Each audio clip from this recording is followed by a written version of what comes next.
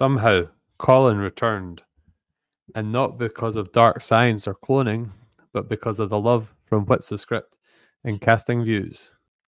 I would say it's nice to have you back, but after that, probably not. I know. You caught me by surprise there, mate. How you doing, Colin?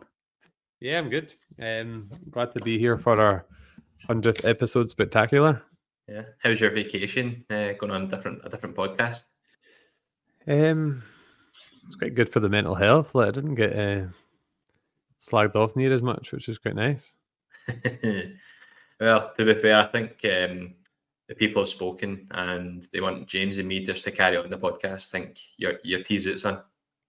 That's not what I was seeing on X today. I know, you've got a wee cult following. It's not fair. You're like Big Trouble in Little China, just a wee cult classic, aren't you? Yeah. People will appreciate me in 20 years. A lot of love for Colin out there.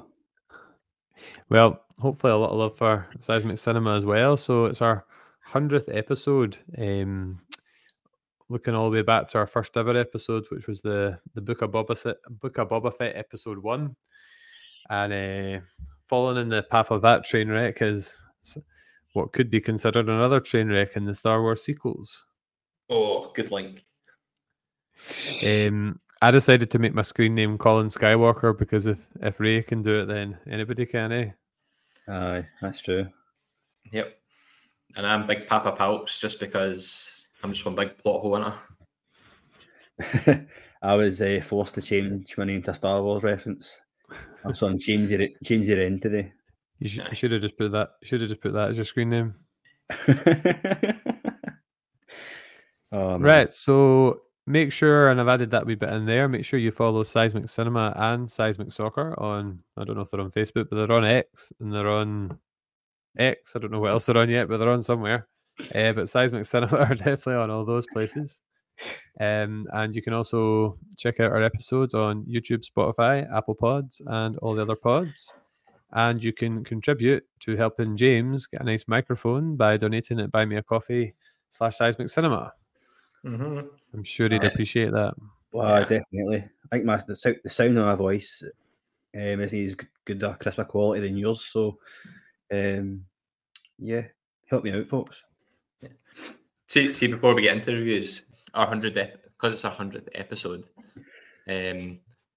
Just like to say, well done to you, Colin, because literally 99 out of the 100 episodes that you've done, you've probably been the main kind of driving force behind it all. You kind of just brought me on at the start, just as a kind of just see how it would work out. I thought we'd last about 3 or 4 episodes, then we get bored. Or it just would be like, what are we doing? This is stupid. But it just becomes part of the week, doesn't it? Yeah. So you've done well consistently wise, because it could have been easy just to kind of have one of these wee lulls and then not get back to it. And it's great to have the new guys come in, expanding and making it a better venture. So like Jamesy Boy, we got Gary, we got Daniel. So yeah, it's looking forward to 100 more. But just to say congratulations to you, Colin. Not because I felt bad for slagging you last week, so it would be nice to hear this week. I was going to say that there. I was just thinking last week you were talking Paul did a lot of editing last week. Trust me on that. And then this week he's blowing smoke up your ass, mate. I don't know what's going on here. I'm just a people pleaser. That was more heartfelt than his wedding speech. Scarlett didn't write it for me. No, congratulations, guys, on it all. I do appreciate you bringing me on board in that as well. So, on to 100 more, defo.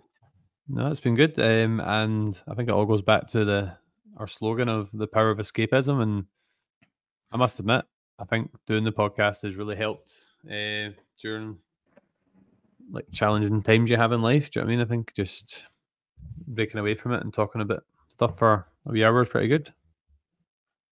I agree. Aye, 100%. It's definitely added something that was missing. The missing ingredient. Yeah. Right. So, in terms of recent episodes, yeah, Paul and James, you were doing a Big Trouble in Little China last week. Indeed. And before that, the last episode was Seismic Soccer 2, wasn't it? It was. Oh, that seems so long ago. Aye, it was. I know. I kind of wish I'd just done the 100 now. It feels kind of weird that it's kind of like when a footballer plays for like 99 consecutive games, then just requests to be a sub in the 100th game, but never mind. I was just going to say, does that mean you can take you off halfway through then, so you can get around for applause? Yeah, we might as well. Just continue. Take me off in the 100th minute. Anyway, before people tune out, I suppose we better get into what we're doing. So, going to review the Star Wars sequels, starting with number 7, share some views from our friends on Twitter, and then on to episode 8, episode 9, and then a wee summary at the end, with lots to talk about in the middle. So, Indeed. First part of the sequel trilogy, The Force Awakens.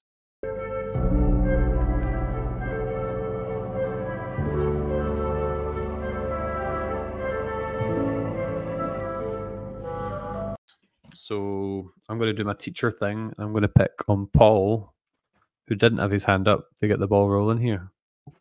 Thoughts on Force Awakens? So, I think I went and seen this the day after it came out in cinemas, and I remember seeing the opening crawl came on, like everybody like stood up and started clapping in the cinema, and I've never been in a cinema when that's happened. Did you join in?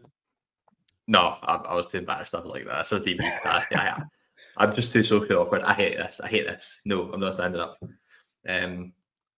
So I watched that in cinemas, and I think it's kind of like a theme for me. These I've watched them all in cinemas when they first came out, and I've came out thinking, wow, that's pretty good. Just the kind of sheer excitement, the sheer adrenaline from it all. I think, wow, that was awesome. And don't get me wrong, like I've probably said this a few times over the episode, like visually, this movie is great. Like all three of them are like visually stunning movies. And I thought with this, it was like a great reintroduction back into the Star Wars universe after such a long time of like having nothing really. And it did kind of follow some familiar beats that we'd all seen in the older Star Wars films, which I didn't mind at the time, wasn't too bothered by it. Introduced some great characters. And then it was one of these films like, I don't know, like, when you start listening to other people and it starts to skew your opinion of it. I'd listen to like YouTube shows and stuff or podcasts, and they would start to go on about the rehashing of like the trench run and stuff like that from A New Hope, and that kind of skewed it for me. But yeah, initially I enjoyed it a lot. Then it just kind of fell to bits. But in this one, I'm going to say A New Hope Mark II. It's a good foundation for what the trilogy could have been. Like, it was a good stepping off point, and a lot of characters were introduced that could have been great. But I'll let you carry on with it. I first seen this film a few days ago. just joking. Nah, I don't remember when exactly when I seen it. I seen it in the pictures for sure. I don't remember exactly when. Obviously, Paul. It came out during our probation year. Aye. I don't remember. Christmas of my probation year it came out. I mind it was Christmas time, definitely. But can't tell you when exactly when I seen it. But I really enjoyed it. Obviously, I was a big Star Wars fan as you guys, and I know you like Star Wars from when we were at uni and that together. Do you know what I mean? And that's all you spoke about, to be fair. But really not. No, I really enjoyed the film. I just kind of took it for what it was. I didn't like Paul. I didn't kind of go into too much reviews on it all. I just kind of took it for what it was. I enjoyed it. It was, visually, it was amazing. A lot of good characterization in it, introduced new characters, character building. It was just good to see that, and the suspense of Luke and Leia, Han Solo. You knew they were in it, but when would they appear, etc. That was all good. I liked it, and I think it was a good introduction to the three films that we're going to review. I don't really pay attention, to be fair, to any of the kind of plot holes as much as you guys, I reckon. It's more Paul than me. I think, I don't know, I think it's very hard to please Star Wars fans. I think they're like, and you might disagree here, but whenever I speak to one, it's like they're totally set in their ways, and it's like, well, hold on a minute, you can't do that. No, that's right. They should never have done that. And I'm like, well, it's good to try and do, try different things. And it may not pay off, it may not be good enough, but I think for this film here, and I won't go into any spoilers what I think about the rest, but I think this film here was a good building block for the three, and we can go into more detail. But I really enjoyed it. I know what you're saying, but I feel like there's a difference between trying new things and downright contradicting something that's been set up previously, which both kind of happen during these films, I would say. I've got a lot of fun memories of this film. I remember Paul might remember when the first the table read photo was released, and they were all just sitting in the circle, and you had like Harrison Ford and Mark Hamill. You should look it up if you've not seen it. It's really good, that. And I had Paul, I was saying, I was in my first year as a teacher when this was like promoted to come out, and I had a daily countdown on my board for like the last month before it came out. So I think I saw it maybe 3 or 4 times in the cinema. I went up to Glasgow to see it in the big cinema as well. It was a good time. I must admit, I really enjoy this film, and I don't really.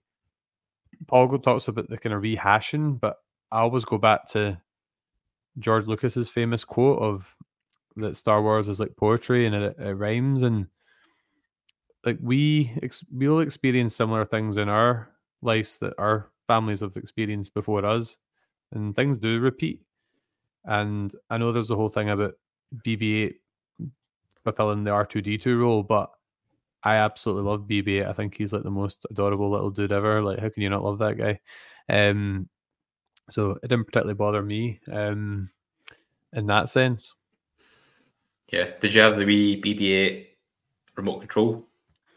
I've got a BB-8 and an R2-D2, and actually that like evil BB-8 from Last Jedi, BB-9E, the black one that's in Battlefront.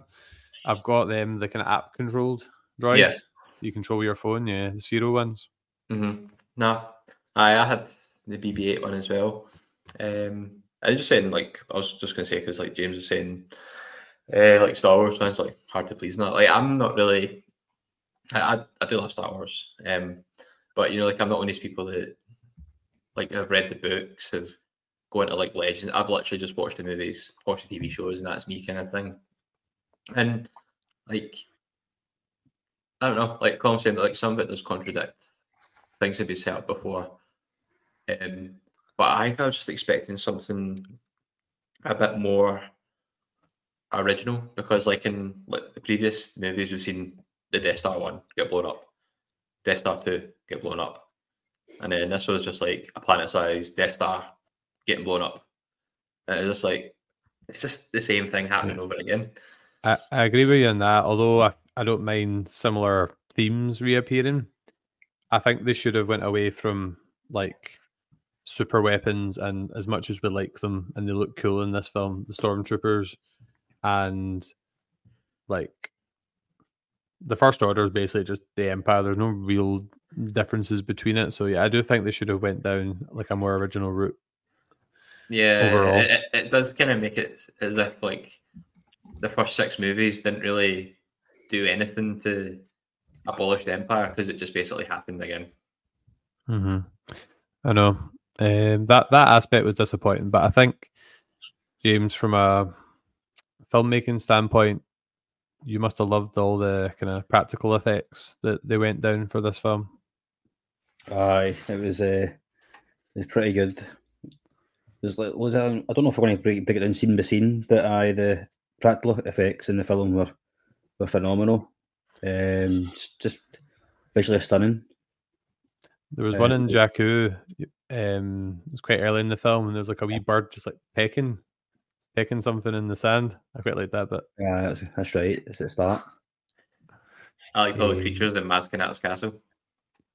Oh, that's another. That's like this trilogy's like most Isley Cantina, isn't it? Aye, pretty much. Aye, I didn't think of it that way, but aye, you're right. It's also in Battlefront 2. Yeah, by the way, how good those games? Like they look good. I still play Battlefront 2. I still play that. I think it's a lot of hate for what was it started. But anyway, that's a different podcast. That's a games podcast.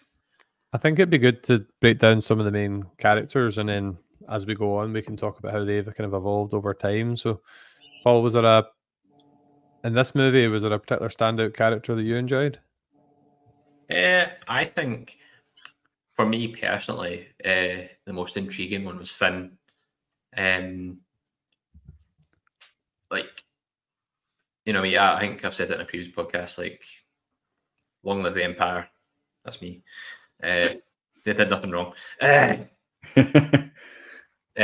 Basically, I was intrigued to see the angle of like an Imperial insider, like a turncoat. I keep saying Imperial, but it's First Order.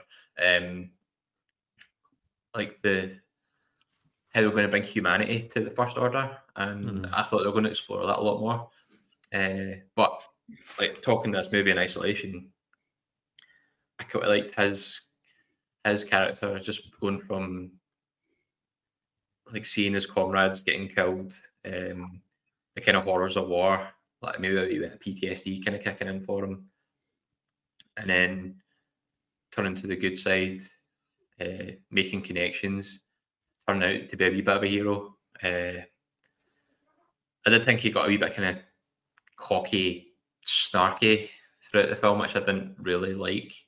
I liked that he was a bit more kind of humble about things, but he was the character that kind of intrigued me the most. Don't get me wrong, there's a lot of characters that were like really intriguing, but Finn for me kind of was the one I was most interested in, just because seeing it from the First Order's eyes, like how that would go. I think it'd be quite fun if, like, each movie we pick out a different character, and then when we get to Last Jedi, we can't use the ones from before. Like, we can still talk about their development, but we could just introduce somebody that we quite liked in each of the films. Fair enough. It'd be quite fun. Okay. Could have that before I spunked my first answer. And yeah, but we'll come back to Finn because he does have an interesting journey across the trilogy. So, James, is there a particular character from Force Awakens that you? Now you've said that. Enjoyed? Now you've said that. Because there's a few here that I want to mention, but I think maybe the one I was going to mention, I might mention later on in another film, unless you mention. I'm going to mention Kylo Ren, simply because I think the introduction to him in the film and his background was really, really good. Well done. I think the actual presence, like obviously it wasn't Darth Vader, but I liked the mask. I liked the way that he spoke as well. Kind of Bane-esque. Mm-hmm. You know what I mean, from Batman. It's just kind of the way it was. I know who Bane is. He just assumes I've not seen anything. Our audiences might not know. If in doubt, that's true. Bane. Well, Bane from the Nolan universe, anyway, certainly. He spoke like him with the mask on, and I think just with his lightsaber as well, I just think it like on par with Darth Maul. I think in terms of antagonists from the first film. Obviously, his character develops further and further through the film, but I just think as an introduction to to him and as an antagonist was pretty good. I enjoyed it. What did you make of him being Han and Leia's son? Because there was a lot of like, what's the word, speculation about who Rey was going to be, who Finn was going to be, like who they're going to be connected to. Were you surprised that it was Han and Leia's son, or did you think he was someone else? Either of you? I didn't really think getting of it, to be honest. Like when I seen him, I just thought he was a dark side force user. When does he reveal that he's Han's son? It's like halfway through. He's talking to Halfway Snow. through. Right. Okay. Yeah, because like when you first see him, like you just think he's that badass like force user because like straight off the bat you see him using powers that we've never seen before. Like when he freezes the blaster bolt in midair, and like James was saying, like the map between the mask, the new style lightsaber, and Adam Driver's like a phenomenal actor. Like just in general, like I thought he killed it in this film, and him being their child, I think it made for an interesting arc through the movies. But when I seen it, I was like, man, they must have really messed up their parenting classes for this to happen. But I quite like how in this one he's a bit like a petulant child. Like we'll talk about it later on, but like some of his behaviour is a bit. You probably see it in your classrooms, probably. Well, I'm just picturing him that scene where he's just destroying the console with his lightsabers, and then the wee guys coming up behind him trying to ask him questions. Yeah, nope. Not Anything today. else? Did you feel like he lost his? Because I think with the mask he was quite intimidating. See, when he took the mask off, did you think he lost that, or did you think it added a bit more like realism to him? Personally, I think he lost that intimidation factor. I think not knowing who's behind the mask. Maybe because they wanted the audience to like relate to him a bit more. Possibly, like the mask on, you don't know who's behind it. It's that suspense mystery. Whereas if the mask is off, you know the identity's there, and it's to kind of build up for future films. Possibly is that you get warm to him. Possibly, but I would prefer it personally if the mask is on all the time, just because I like that kind of idea of being intimidating and ruthless as an antagonist. Do you know what I mean? Do you think his scenes with Rey might not have been as powerful with the mask on, though? Possibly. That's true. Aye. They needed to be powerful. She wouldn't have fancied them otherwise.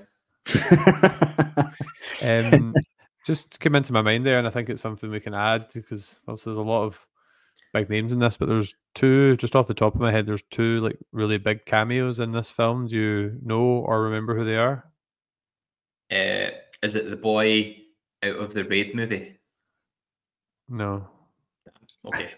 I've seen a bit of trivia as well, mate. The martial arts expert. Wasted, man. Wasted. I love the Raid. That's one of my favourite films. The Raid is amazing. Are you talking about the criminal syndicates on? Yes. Yeah. I knew that. I've never seen the Raid. I will watch it if you want me to. But I knew that should be an episode for us, the Raid, because that's an amazing movie. I knew there was an actor from that though, because when I was watching like a Force Awakens trivia when it mentioned that. So there's somebody who's a stormtrooper, and then there's someone who's like a junk dealer. Oh, you'll know at least one of these, probably both, I would have thought. If you didn't, I'd be surprised. Do you know both? I know my Star Wars trivia, man. Okay, and you got them? I guess somebody then. James will guess then. James. Right, I'm going to guess, just a random guess, a stormtrooper. Is it male or female? Male. Male. I'll give you a hint for one, right? Colin has a signed thing from him. Simon Pegg. Yep. Do you not know Simon Pegg was in this? I did not know. I've met Simon Pegg. No, you haven't. I have. I should have picture. It was fake.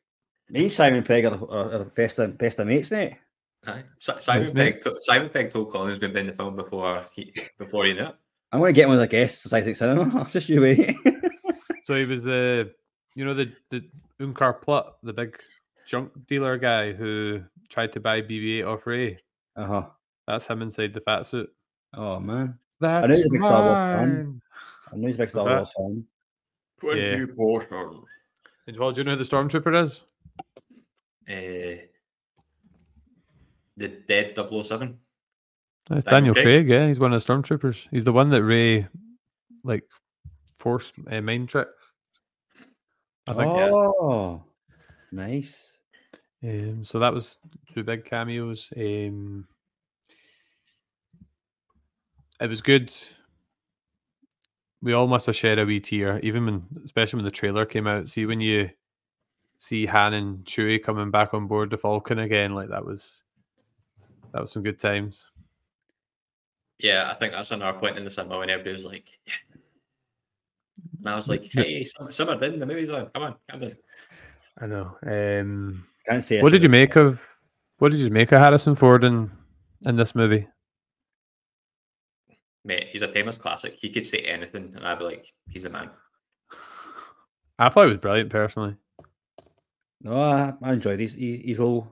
I mean, I'm not going to lie. I think there was, part of me was like, oh, I don't know if he could pull it off again, whatever. But I thought he was great in the whole film. Well, for what he was in. For someone who didn't really like the Han Solo character, I did think he gave a really good performance. Yeah, I think he had like a wee kind of bit of like a wee splash of Indiana Jones in there as well. Like, when he's like trying to talk his way to situations and stuff, he just like try to just bullshit his way through it. Like, that's kind of like Indiana Jones when he gets caught. I liked the bit I found particularly emotional was the line about how he didn't used to believe in the Force, but now it's true, all of it. And it just takes you back to that scene in A New Hope when he's calling it like a bunch of mumbo jumbo. Something I noticed, and it's jumping ahead a wee bit, but I would forget it otherwise. Finn basically repeats what Han said in that scene in Rise of Skywalker. You just watched it, James. He says like it's true, like that kind of thing, which was, I thought that was quite good to see because I like that bit. What did you make of the music in the film? You can go first, Jamesy boy. I'm not really sure, to be honest with you, mate. I can't remember the music. What you, Paul? I like the individual themes that everybody had, like Kylo Ren when he was like going through the hallways and stuff. It was like individual to himself, so you knew like who was coming into the scene. And I was going to say about Rey's theme, but I know you're going to be gushing about it, Colin, so I'll let you take that away. How did you know I like that one? Because you always talk about it. It's good. When she's sliding down the hill on the wee thing. I really liked actually those Rey's early scenes on Jakku when she's just kind of going about her business, climbing up and down that visual, by the way, of the Star Destroyer lying in the sands. Brilliant. Oh, talking about that was meant to be one of our backgrounds. Hold on. There we go. That scene was pretty epic.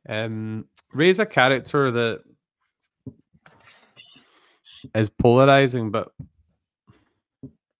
I actually personally quite like her as a character. Like, I don't really get all the hate that she gets, particularly. Like, I understand some of the choices in terms of the surname she chooses, that kind of thing. But I think generally speaking in this film, particularly, I think that Daisy Ridley's acting is really good, and I quite liked her character in this film. I don't know about you guys. Yeah, I would say, like, personally, like, see, throughout all the films, I don't really have any problem with anyone's acting. I think everyone like acts their heart out and plays the part really well with whatever they're doing. I just think that they're working with a lot of poor writing. They're working with what they got, and I don't know. I feel like Daisy Ridley does get a hard time of it. Like, they're saying, like, oh, she's like a Mary Sue. She's got like all the powers before, like, blah blah blah blah.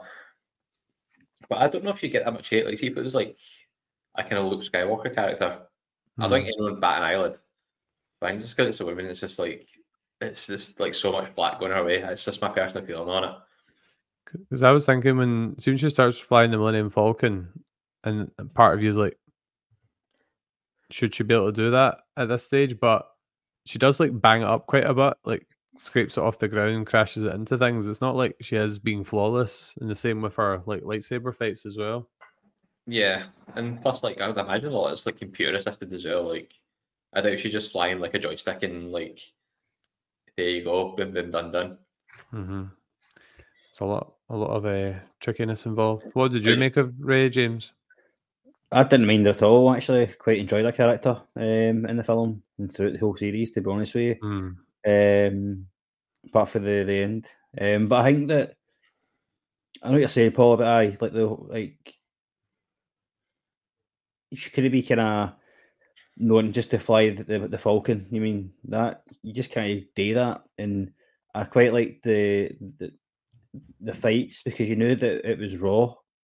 The fighting, you know, she wasn't meant to be like a grab a lightsaber and just wreak havoc with it. Do you know what I mean? That you can see the fight scenes with the saber fights.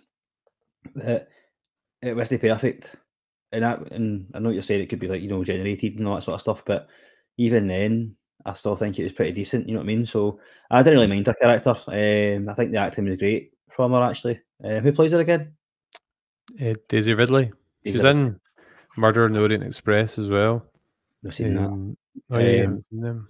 Yeah. No, but that's good. That means the acting was good, mate. I said I don't have a problem. I don't have a problem with any character really. In the film, I don't think. Saying that about Rey's Daisy Ridley's acting, I thought in Last Jedi it was a wee bit off at times. It was some of the scenes with we'll come to, but some of the scenes with Luke, they were just a wee bit slapstick. I thought in Last Jedi, but we'll come back to that when we get to that. Something that annoys me about this, not annoys me about this film. It's not this film's fault, but what they ultimately did or didn't in a better way with Snoke. I feel like as great as Andy said, just say didn't did. You said did. Didn't do. Somebody needs to take a trip to the English department. Anyway, I feel like Snoke's ending and then the reveal in Rise of Skywalker, I feel like when you're watching the Snoke scenes, they lose all their... Like, they were quite intriguing at that point because there was a lot of talk about him being like Darth Plagueis and different things, but the fact he's basically just like a clone of Palpatine that Palpatine was like orchestrating, it's a bit like, I don't know, do you feel looking back, or Paul didn't really look back because I didn't watch them, but how do you feel now about Snoke's scenes in this film? Do you feel they lose a bit of their gravitas because of how it ends up? I'll direct that at James first because Paul didn't rewatch it. No, I thought Snoke was a good character. To be honest with you, I thought it was a rip off of Davros for Doctor Who. To be honest with you, I mean more the fact that the reveal he was a clone of Palpatine and it was Palpatine controlling him. Do you think that takes away from The Force Awakens in terms of his characterization a bit? Probably actually, because it's just like I don't know, is it rehashing again? Well, he's not really got any agency in himself. Like if he's, they didn't really go into detail, but the fact he's just like a puppet of Palpatine, it's a bit like. Because Palpatine says that, didn't he? In the third one, but I just think it does take away kind of his character a bit, because I actually quite like Snoke as a character. Mm-hmm. I liked him as well. I liked his gold gown. And I thought it was just a shame. I like his voice. Andy Serkis killed it, man. Actually, good. I had to Google that. Who did the voice? Andy Serkis is also in. He's in The Last Jedi, isn't he? Andor as well. He's in Andor, yeah. Yeah. Paul, what do you think about Snoke retrospectively? I can imagine. I can see where you're coming from. If you're watching it again, you're just kind of like, it's a waste of time. The scenes now. It's a bit like he's basically just a puppet. Mm-hmm. It may as well just be a puppet on strings. And like, see Palpatine. Like, did he have powers that he could like manipulate people through holograms?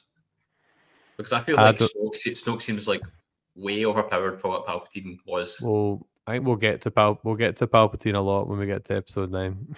Right. Okay. Sorry. But no, I would say I think like obviously because the batons were getting passed from each movie to each movie that I think the founding idea was really intriguing, and this could have been like Finn, like an amazing villain that anything could have happened with. He could have been from anywhere, could have opened up so many doors, and then I think they just pissed it away. So it is a bit sad looking back at it and thinking it's such a waste to have something looking this good, sounding this good, ultimately being just a waste of space. Yep. I feel like that's a good place to kind of round up on this film, because we'll come back to elements of it probably as we progress as well. Do you know what I mean? Yeah.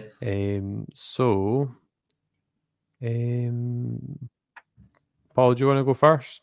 What would your seismic stars be for The Force Awakens? I would probably go. I'm going to go 7. Like, I think I keep in my head, I keep bundling it together with like the whole trilogy as a whole, and I think that's fair. Alone in itself, it's a pretty decent movie. Like, it's got a lot of ambitious ideas. Having to bring in a lot of new characters, and I think the majority of them they managed to make it work. Like, it was the empty. I thought, like, well, they're kind of out of place, or what are they doing here? Like I was saying, visually stunning. The action was great. Had me absolutely gripped from the moment they landed on Jakku with the dropships for the First Order, that battle. And yeah, I absolutely loved it. I think looking back at it, because like I was saying, I'm kind of a bit skewed by the other films. I'm thinking that I should hate this film, but I don't actually. I enjoyed it, so I'm going to go for a solid 7. That's very mature of you, Paul. It doesn't happen very often. It does have a lot of rewatchability still, I would say. I think it's one you could just sit down a Saturday night and just have a good time, switch your brain off. Yeah, I think if I had the choice of all 3, this would be my go-to one. Cool. James, what about you? What would you give this one out of 10? I won't disregard any other film really before. Yeah, we'll do an overall trilogy at the end. So I'm going to go for a 7 as well, mate. I really like the characters, the reintroduction of characters. I enjoyed the story, and I think, like you say, Colin, it has got you can rewatch it from time to time and no feel bored. Like there's films you watch and you go, what, it's on, and it's just on in the background. Whereas if I watch this, I watch it from start to finish, and it's not just something playing in the background while I'm on my phone or something. Do you know what I mean? So, I think I'm going to get a 7 as well. I think it's paced really well in the sense of it's got a lot of action. Like, one scene I love is when Han and Finn are fighting the stormtroopers on Takodana, and then Poe arrives in his X-wing and that's one hell of a pilot. I really like that scene. But see, if we compare it to Rise of Skywalker, I felt that was a really kind of fast-paced film, but I don't think they took any time to actually breathe. Whereas in Force Awakens, I think they did slow down at times with Rey on Jakku, and like the conversations with Han and Leia reuniting, which was really nice. So I thought the pace was spot on with this one. Yeah, I agree. We also forgot to mention the last scene. The amount of times I rewatched that when Rey's walking up and you see Luke for the first time in like however many years, just standing on the hill, and all the speculation, which maybe wasn't worth it for that bit in the end. But it was really good. So I'm torn between, I think I'm going to go 8 out of 10. And I think part of it's retrospectively, like my favorite word probably on the podcast, in terms of the Snoke scenes maybe not landing as well now. But I also think, I didn't think the space battle was up to much, as you said, although I didn't mind like the BB-8 R2-D2 links. I felt that the space battle was quite forgettable. And then the whole kind of Starkiller base thing, I think the stuff with Han and Rey, Chewbacca and co was really gripping, but I wasn't really that interested in the space battle. So yeah, I think I'll go 8 out of 10 for those reasons. What did you guys make of the kind of space battle in this one? I thought it was decent, but it was kind of a basically a trench run, wasn't it? It wasn't very memorable, was it? No, and I don't like everything. Just seems so convenient. Like like when they try to get the shields down from inside, like Finn and Han and Chewie try and get the shields down, and then Captain Phasma just happens to be there at that certain point, at a certain time on this massive planet that is a base. And I don't know, it's just it irks me. But like visually, again, I'll say again, visually, I thought it looked great. And all I've seen the different kind of pilots as well. You had like different species of pilots now instead of just humans, which is pretty decent. I think what else was there that was going on. I quite liked Hux as a whiny baby Imperial First Order officer. I thought he played it well, and especially his like kind of almost Nazi-esque speech, Hitler speech. I was gonna. The only thing that annoyed me with that whole after the space battle, after Han Solo dies, which was tragic. Leia hugs Rey and doesn't even bother, but Chewie just walks past her. Like, so sad. That's so annoying. They kind of like tried to like improve on that in Rise of Skywalker when Chewie finds out that Leia's died and he gets pure raging at the end of that. Nothing like sorting it after the fact. Eh? I know. When I seen it in cinema, I was like, that's really weird. Like, he just died and they're not even talking to each other. Yeah. Did you guys shed a tear when Han Solo died?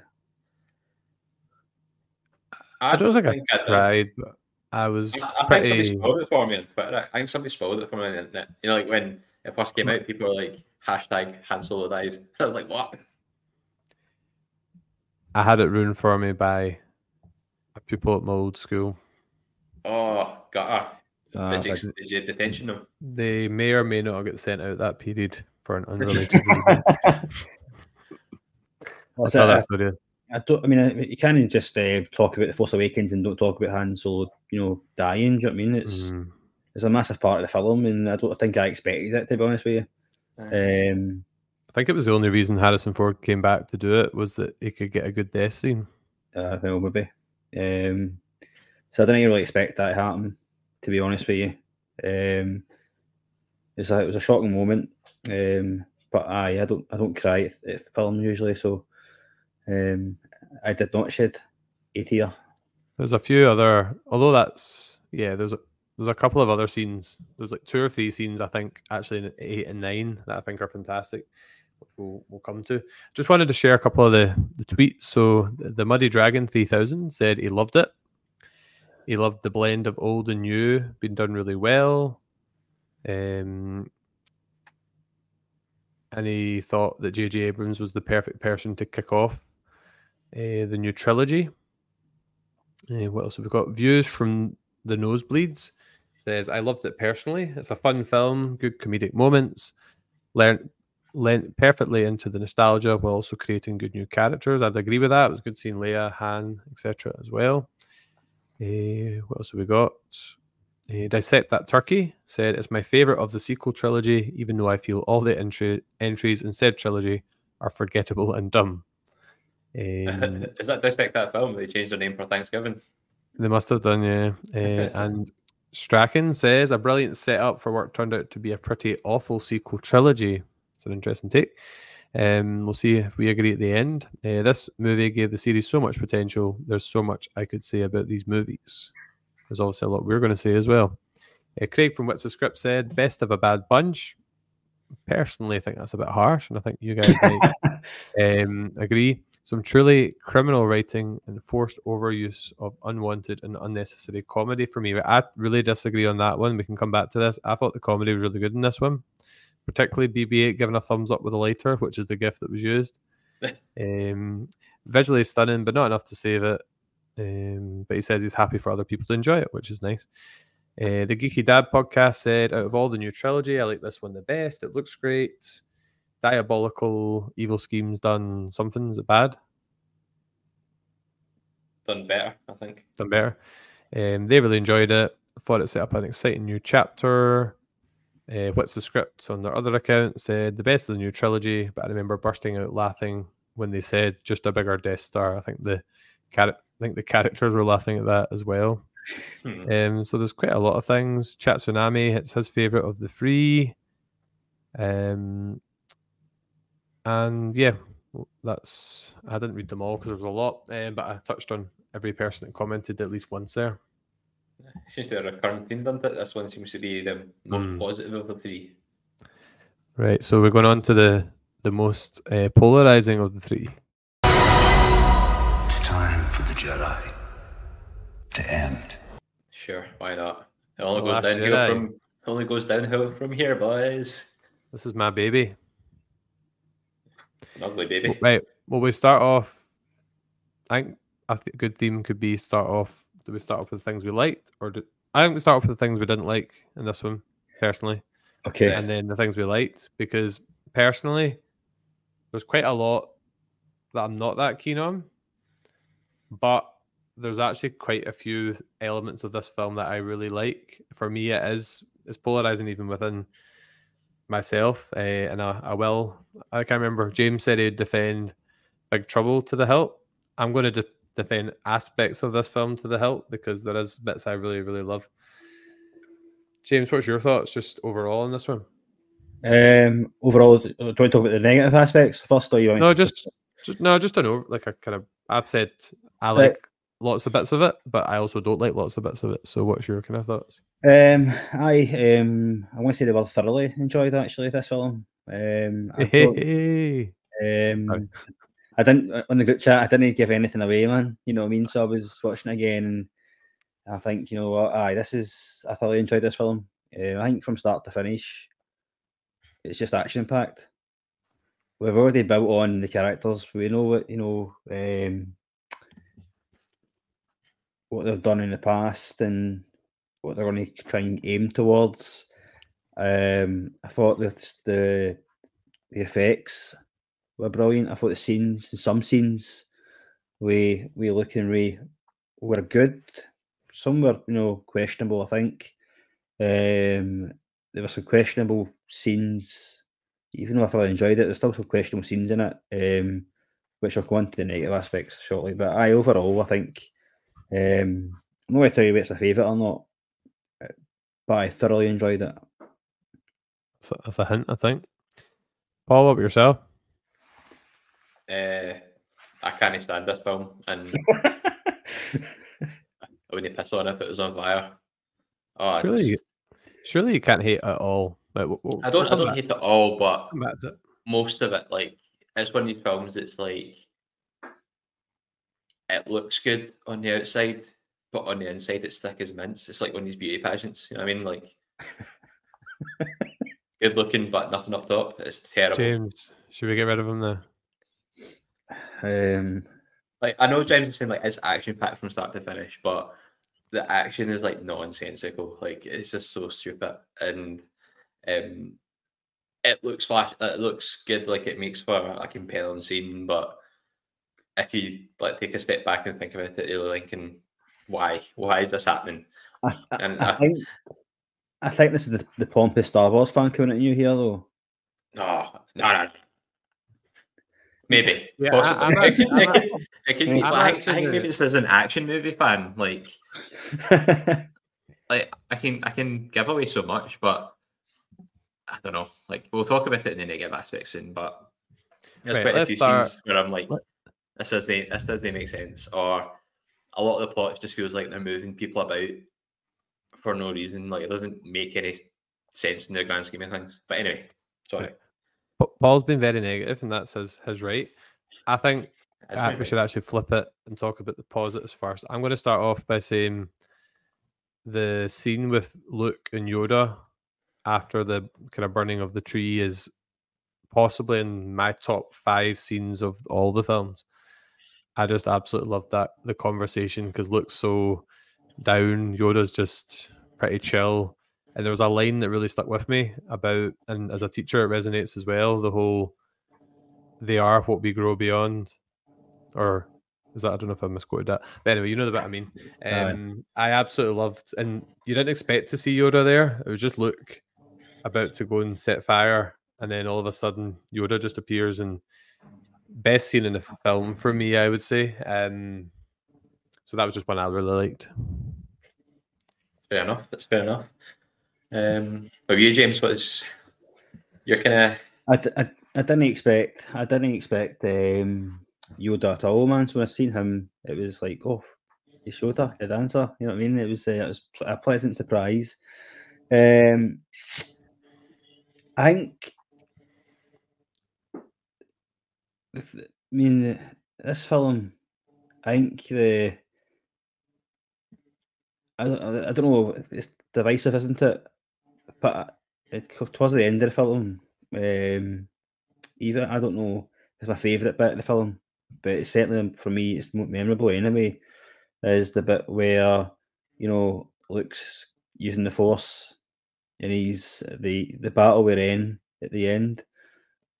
Now I was just taking it for what it was. I don't know if you guys knew the fact that he wasn't there. It was just a projection. I didn't when I first watched it. It was a surprise. No, I mean, neither. No, so obviously when the saber goes through him, or even before that, even when they fire the guns at him and he's still there, even though he should be pulverized. I thought that scene was really good. The whole thing that when he died as well. I know that there's a lot of people who probably wouldn't like that scene because he probably deserved a kind of, I don't know, like a better word, a better death scene. Do you know what I mean? I think that was probably fitting for him to go that way. I thought it was beautiful. Yeah, I know. I agree with you, mate. I think it was a fitting way for him to go, because he knew if he did this, then it paved the way for the future. I think people just wanted him to turn up, like in his own words, what am I going to do? Face down the whole First Order with a lightsaber, like he did it at the end of Mandalorian season 2.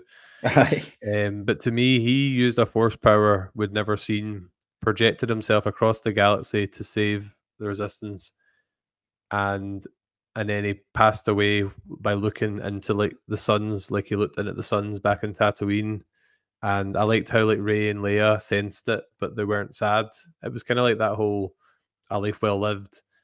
Like, you don't need to be sad; you can just celebrate the life that they had. And I think you always knew Luke was going to come back as a Force ghost, so it wasn't as sad as maybe a more mortal character's death. But yeah, I'm with you. I enjoyed that aspect of the film. Aye. Yeah, that's quite a polarizing aspect of the film, isn't it? Because a lot of people are like you, so like, he used a power that nobody had seen.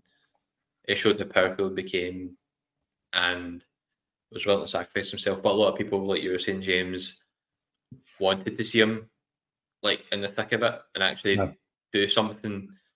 So I think some people kind of felt cheated a wee bit by it, just because he didn't actually leave that wee island at all. We just thought it was him.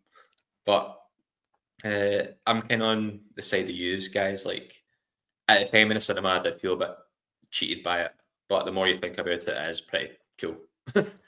Paul, but how easy would that have been for them just to have Luke just being a total badass the whole time? To me, do you know how we talked earlier about trying things? Yeah. But this didn't retcon anything or like contradict anything. It was just something new and different that I thought was really clever. Yeah, it was just hard because I feel like throughout that whole movie, they didn't really do his character justice at all. So at the end up, I think maybe just the whole build up of frustration from the whole movie, maybe that kind of soured it a wee bit for people at the end. I don't know, because I feel like throughout the whole movie, it just wasn't. It was just making him out to be something he wasn't. I don't know. I just That's feel just like me. that ending wouldn't have been so powerful if he hadn't been so downtrodden at the start of the film. Like you saw him peeling back the layers of becoming himself again. See the scene when he goes in, which is one of the most emotional film scenes in the film again, when he goes onto the Falcon and R2 plays the recording of Leia, and that's the first time you see him as the twinkle in his eye of Luke from the original trilogy. When he sees R2D2, he's like the pair. He's his guy. He's the guy who picks him back up again, and that's when he agrees to train Rey. So for me, it was a complete arc from the hermit at the end to the hero at the end of the film. I personally thought he had a great arc, and I'll die on that hill. Personally, I don't know. I didn't enjoy it personally myself. I just thought there's a lot of weirdness, like the blue titty milk and all that. And yeah, I'll agree with you. I'll agree with you on that. And when he's training Rey, the bit with the feather, he's like, is that the Force? Like the video I sent you as well. Like there's some weird bits, yes, I'm not disagreeing with that, but on a conceptual level, I thought he had a good arc across the film. And I think if he'd been like superhero Luke throughout the film, the ending doesn't work for me personally. That's my thoughts. yeah, Anyway. No, I agree with that. yeah, that's fair enough. Personally, I wasn't my cup of tea, but I just felt like we lost Han Solo in the first film, and we lost Luke in the second film. It's kind of like it's not going well. I think that was I quite liked that they did that though. I think losing one of the big guns at each film. I think Leia, Carrie Fisher's passing obviously had a massive impact on the story as a whole. But I don't know. I quite liked Han and Luke's deaths. Not liked them as in enjoyed them, but I thought they were well done, both of them. I don't know. Personally, it wasn't me. My cup of tea, let's say, but each to their own. This would be quite boring if we all agreed, eh? True. What about the scene in the background we've got on the screen? I know Paul's going to point out there's like an error in this scene at some point, but it's one of my favorite action set pieces in probably all the films. I really enjoyed the Praetorian Guards battle. Yeah, how good does it look, man? It does look good. Like I know you're saying like I'm going to say there's a mistake in it, but like this scene that I could watch, I actually like this scene. This is one of the high points of the movie for me. I just think it's like a really cool fight. Like the only thing I think after it came out, I'd watched a YouTube video. They talk about SFX, but they had a stuntman on, and they're talking about this scene, and he like picked it apart like forensically, and he could see people had mistimed a step, or they'd held back when they should have been like striking and stuff like that. They missed their beat and all that, which like at the time I couldn't tell you that was just going on. I just don't understand why you'd want to do that. Like, see, if I'm more of the view, if I enjoy something, I'll just enjoy watching it. Yeah, I enjoyed it. Like, it was actually just a special effects video I was watching just because they were quite funny. And then they had the stuntman on and they just deep dived into the scene, which was when I told you about that. Yeah, I like this scene. Like, I don't mind this at all. Like, because a couple of stuntmen didn't hit their marks, like, it still looks really great, and there's still a lot of good moves and a lot of things you don't see in Star Wars before, like when they're like flipping lightsabers on and off. I like when Rey drops the saber, and then goes down and grabs it and swoops. I like that bit. By the way, I just had a great idea. I'm not even joking about this one. We should go to Skellig Michael because you can get a boat out to it. How cool would that be? I get seasick. But can we agree that Acto's one of the most visually stunning locations in Star Wars? Yeah, it's nice for a desolate, windy Scottish-looking rock. My favourite shot in the film is the aerial shot of the island. Do you know what I mean? Yeah. What? I don't know. The camera's just going literally right over the top of it. Oh, right. I take it as your favourite planet in this movie. In this movie? Because you obviously got this, you got Canto Bight, you got Crate. This would be my favorite out of this movie. Yeah. Yeah. What about you, Jamesy boy? What was your favourite kind of setting? I think. Well, setting. I don't know, man. I can't really Planet. planet. I don't know. To be honest with you. Come back to me on that one. What's yours? Mine is probably Crate. I think just because the kind of white with the red underneath, I thought made for an interesting concept. I thought it just looked really cool, and it was like almost like kind of poster art was all like red, the red dust and all that. So I thought in the battles when like all the blasters were hitting it and stuff, I thought it just looked really cool. So I suppose I'll go with that then. It is visually kind of striking. They went to a lot of pains to show that it wasn't Hoth. When I think it's the Rogue One director, isn't it? Gareth Edwards. In the trenches. And he goes, salt. It's like, did you have to do that? Like, could we not just read that in a book somewhere that it was salt? I know.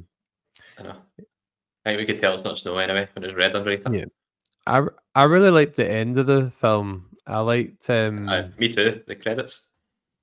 Well, we'll get to your time to shine, but I liked the bit where Poe, who we've not actually talked about much, Poe discovers that like Luke's stalling for time, and then they're kind of following the Crystal Foxes, and they're following their way out, and obviously Rey's lifting rocks on the other side, and I really liked Luke's bit where he's like, amazing, everything you just said was wrong, and he says, like, the war's just beginning, I will not be the last Jedi. I like that whole bit as well. I'm a big fan of like motivational speeches. Like, see Jyn Erso's in Rogue One when she's getting them all up for the battle, and then Poe gives a speech at the end of Rise of Skywalker as well. I like a rousing speech. I'm a fan of rousing speeches. I guess that's their purpose. Poe was going to be the character that I was going to introduce, but I gave you Kylo Ren instead. I actually forgot to do one for the first film, so yeah, I ruined it anyway. We'll just leave that. But we'll talk about Poe. I like Poe Dameron, man. I thought he was a good character. I'm going to just kind of highlight some of the comedic bits in this film I didn't like. Oh yeah, I didn't like some. In particular, the one where he's talking to General Hux, and he keeps on calling him Hugs. Hugs. It just went on far too long for me, man. I was like, oh, she's going to shut up now. It's just. Then it's ended up in a Yo Mama joke.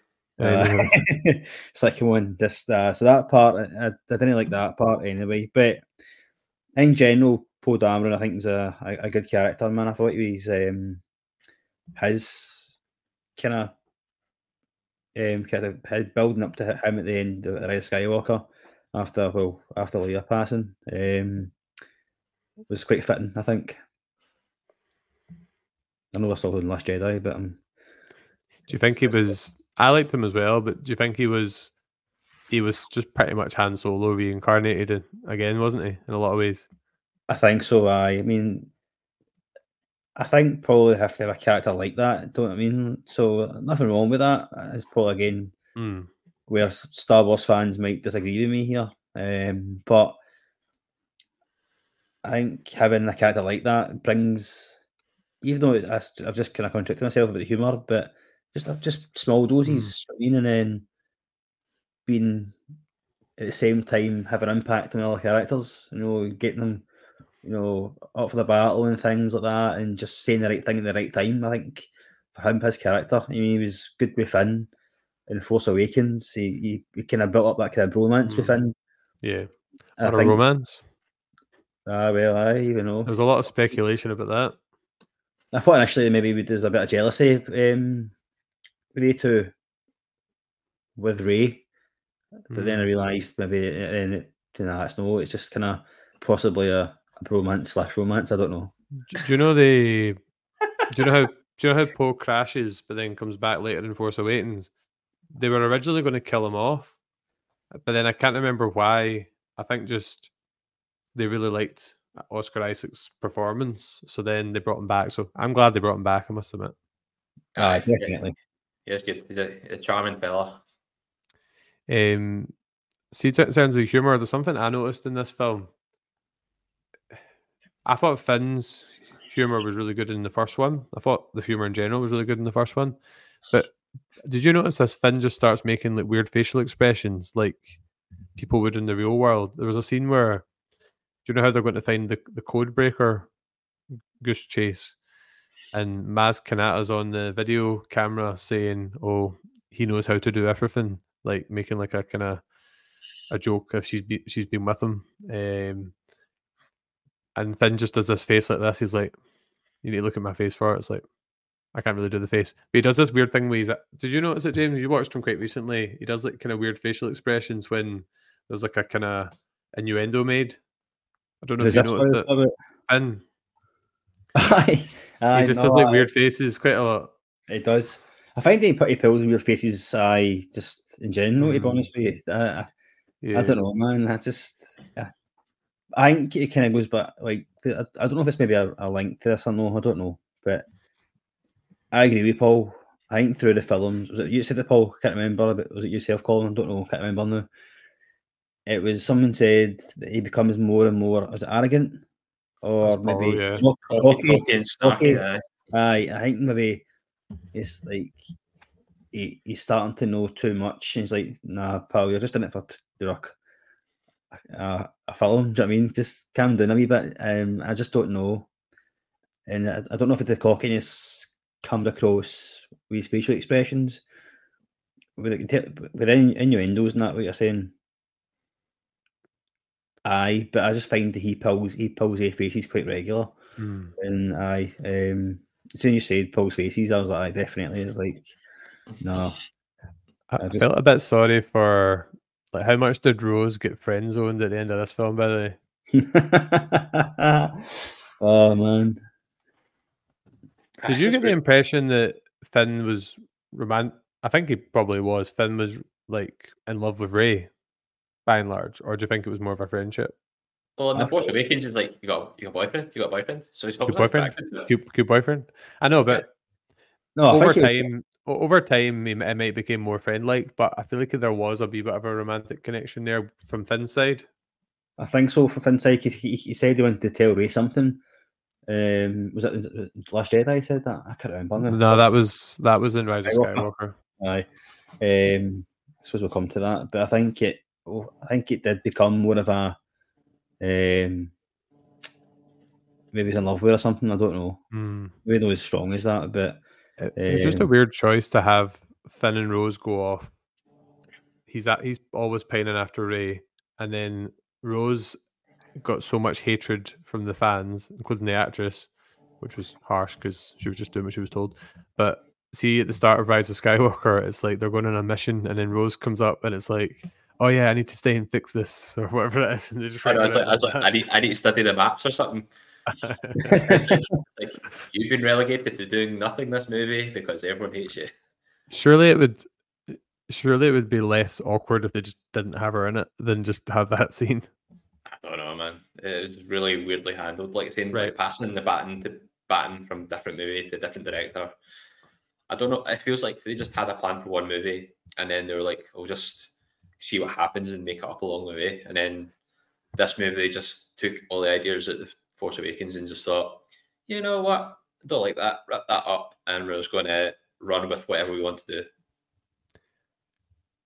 Well, there's one more thing off the top of my head that I really liked, and then Paul can tear it to shreds. I really liked Rey and Ren, and it happened in the 9th film as well. They were having like kind of, what was it like? It was kind of like visions, but there was a physical aspect to it. Like they could hold hands or they could like exchange objects. I thought that was a really cool use of the Force, and I thought the scenes between them were really good. It was good. It kind of bringing the relationship closer, didn't it? In terms of like learning about her family, and she wanted to know more. So every time that happened, it was if like it was a kind of wee teaser for what's going to happen later on, and I think it was important.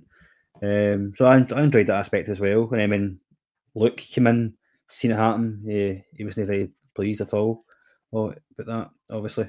Can I say one thing? Can I say one thing before Paul tells us the shreds? It's probably going to be a good thing because there's one particular thing I didn't like about this film, The and space chase. Paul might even mention it. It's the bit where Leia flies through space. I just don't get me started. I just thought, what is happening? It's Mary Poppins, y'all. So that one that really annoyed me actually. It annoyed me more than General Hugs, to be honest with you. I thought there's no need for that at all, man. I've got one last thing, but I'm going to let Paul because I'll just keep adding them. So, Paul, tear to shreds, go. What'd you hate? I never even got to send positive about this film. What happened?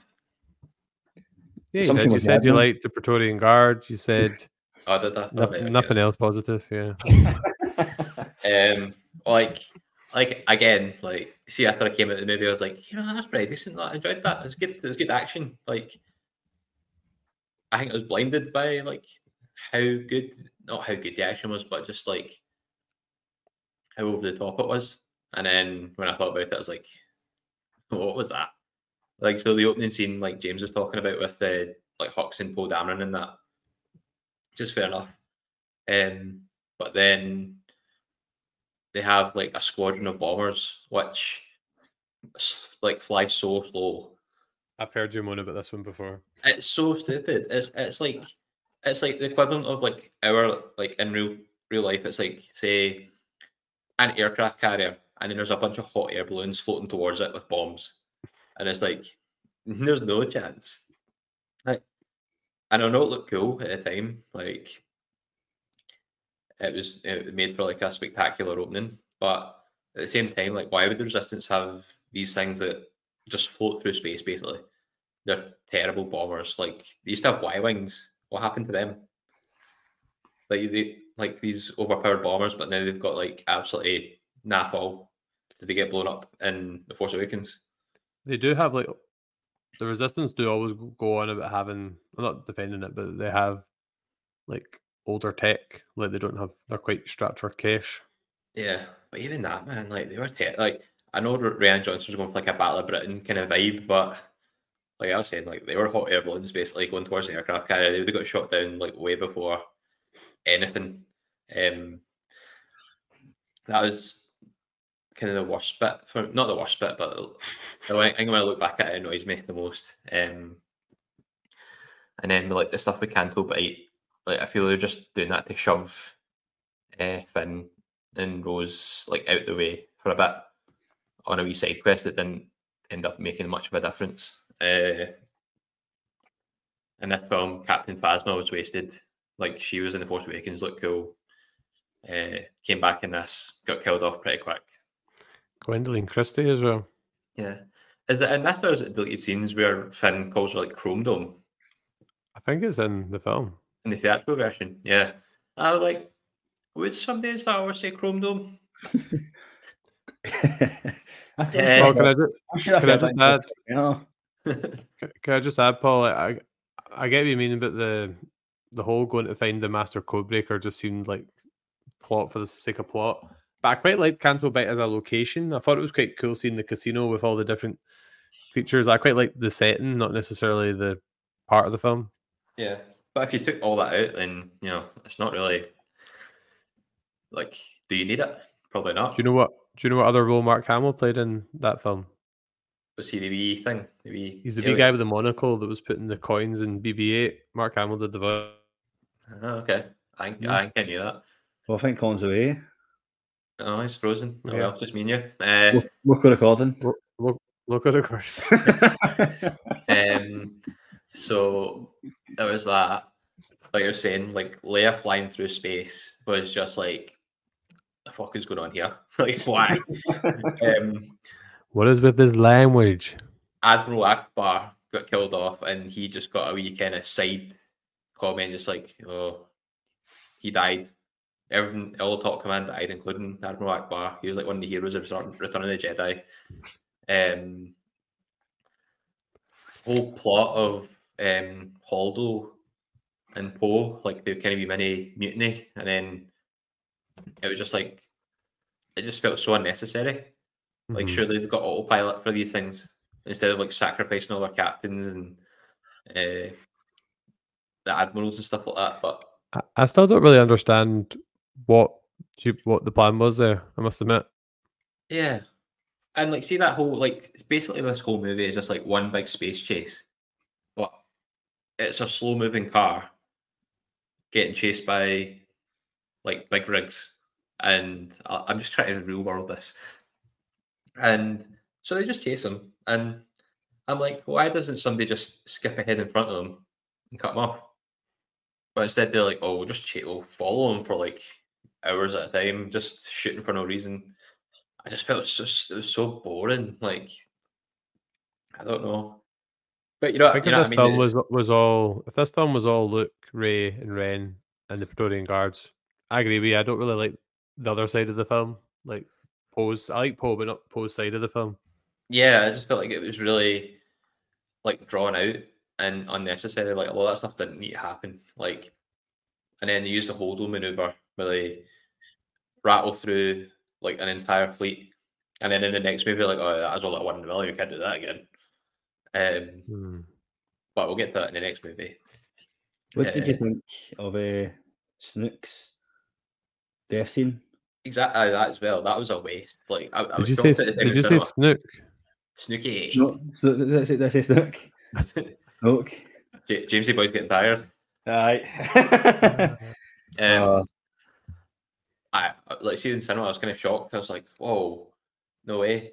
And then after it, I was kind of like, "He was really cool." Like, oh, why did they just kill him off like so quickly? Like, and then it Because just he's turned out to be worthless.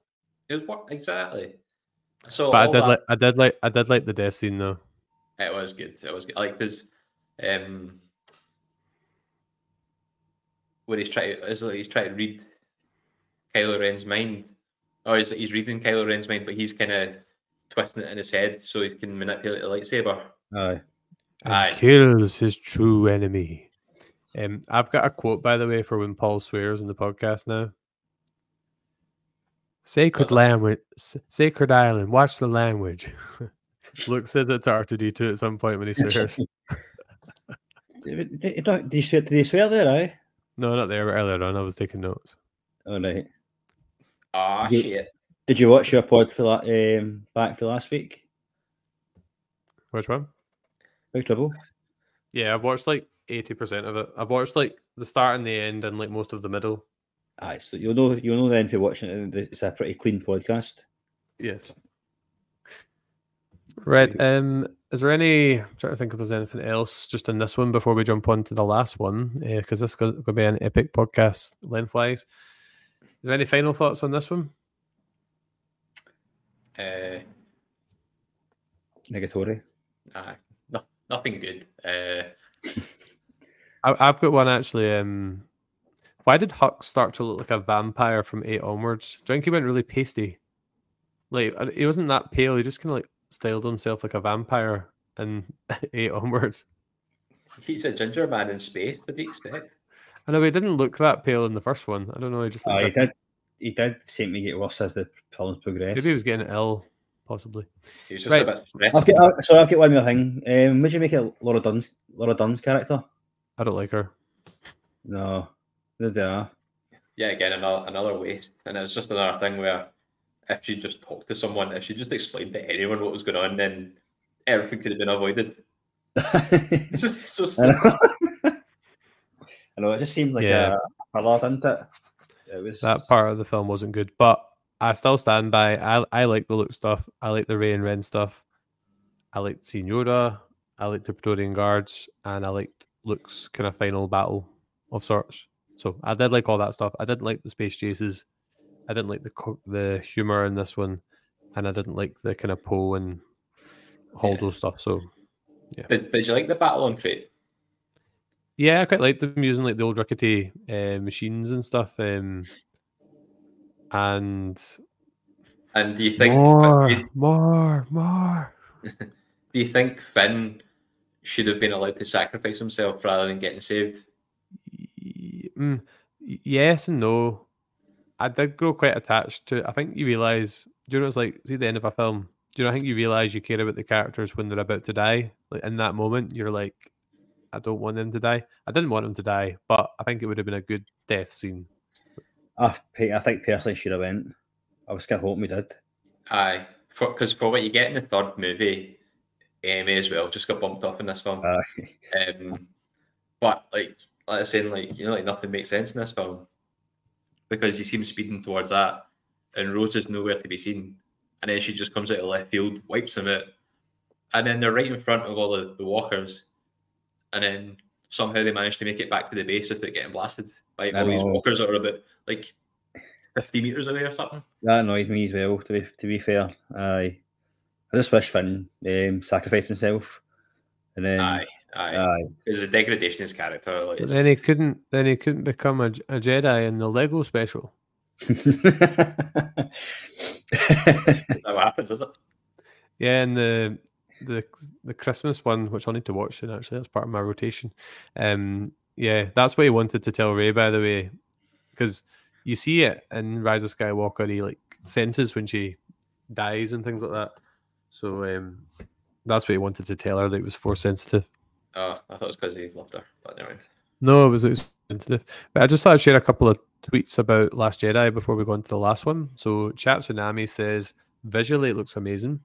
Plot-wise, it's one of the worst because it wants to be its own thing rather than part of a trilogy. There was quite a lot of mess in terms of the directors. Craig from What's the Script says, it's a visual masterpiece. Some of the shots are jaw-dropping, bettered probably only by those in Rise of Skywalker. So Craig seems quite keen on aspects of it. But he said the plot and pacing is a bag of cats. And what else have we got? But then What's the Script's main one? So the first one was Craig. Says it's absolutely tragic. Had it not been a midnight screening, an hour's drive from home, I'd have walked out after Leia's Superman through space. To see Luke as he was completely destroyed the character before he then fainted to death. I disagree with that second part, as we've discussed. Me and James liked Luke's arc. Definitely. Paul didn't. And then Kenneth... No, Paul agreed. Paul did agree? I said I didn't mind that. Yeah. I'm just used to Paul disagreeing. And Kenneth Sweeney said... Sorry. Kenneth Sweeney said, oh, that was awful. There's nothing redeeming about it. I said, really? Nothing at all? He said, nope. It was ridiculous. I was laughing for most of it. Then he said, search your feelings, you know it to be true. Then I told him to listen to the episode to hear what we liked and didn't like. And he said, will do. So thank you, Kenneth Sweeney. Oh, and oh no, sorry, the next one's about Rise of Skywalker, so we'll get to that. What were you saying, James? I don't know, can't remember now. Right, we're Seismic Stars then, we're giving this. Oh, lucky you're here, I forgot about that. That's why we brought him on. Who went first time? Paul? Paul went first. James, you want to go first this time? Right, okay, I'm going to give it a 7.5. So I thought it was better than Force Awakens, personally. I just think, I know there's going to be a lot of people pissed off. I just think that it's visually better. I think there was a lot more action in it, even though Paul doesn't make sense. For me, I enjoyed it. I really liked the scene at the end with Luke Skywalker. Some of the interactions with Rey and Luke were nice. And obviously the battle that we spoke about with the guards. That whole fight scene, that whole fight scene was brilliant, man. So yeah, I'm going to get 7.5, mate. That's a scene I wish I'd mentioned. Was the Luke and Leia one? What I'm confused about though, do you know how he was like a hologram? He kissed her on the head. Did she feel anything, or do you think she didn't feel anything and she twigged what was happening? Because I was looking out for that when I watched that scene. I think she must have knew that he was. Because she does it. She does the same maneuver, does she not? In a sense, to like reach out to Ren in Rise of Skywalker, like when she dies. Yeah, I think that's why she dies. But that's a tearjerker and a half. See when he they see each other, and then he kisses her on the head and says, "No one's ever really gone," which I think is a really nice quote. And then C-3PO sees him and goes, "Master Luke." That was a really nice moment as well. So I thought there were some nice wee bits in there. Well, no, definitely. I'll go. Oh, I don't really know because it's a real mixed bag. If I was rating the highest highs, it'd be really high, but then there's lows.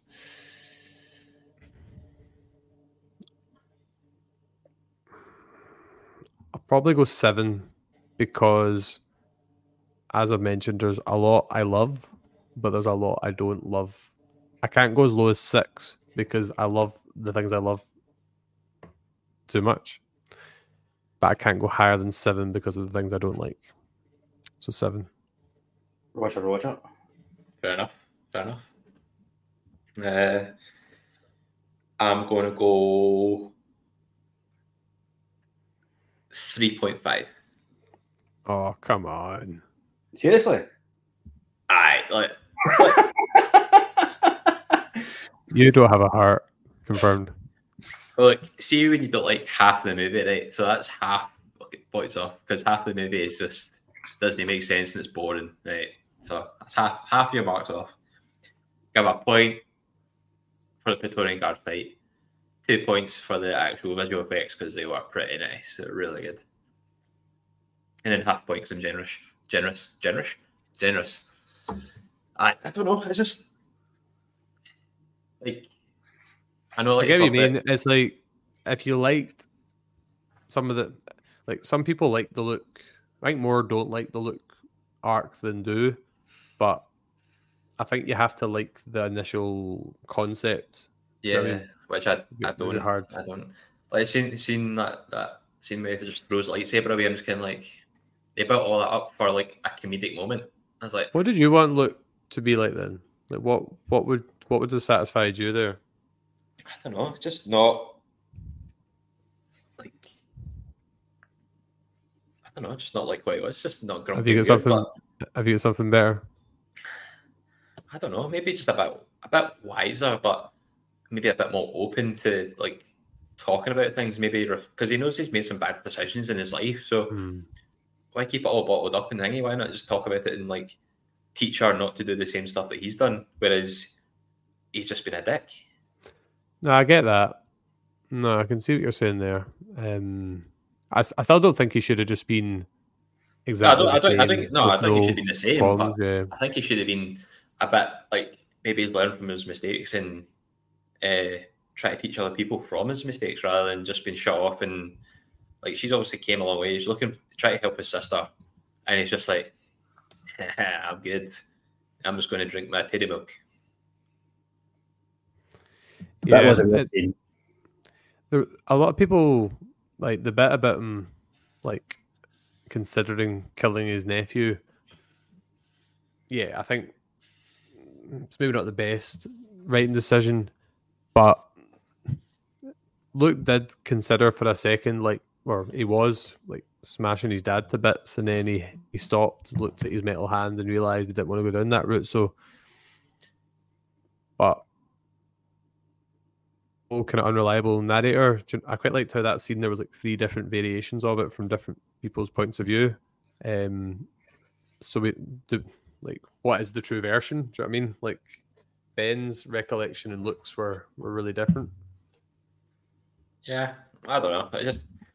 Just the way I feel about it. Like I said, like see if I'd rated this when I got out the cinema, like straight away, I'd probably been like 8, 9 out of 10. But I was with you as well, I'm pretty sure.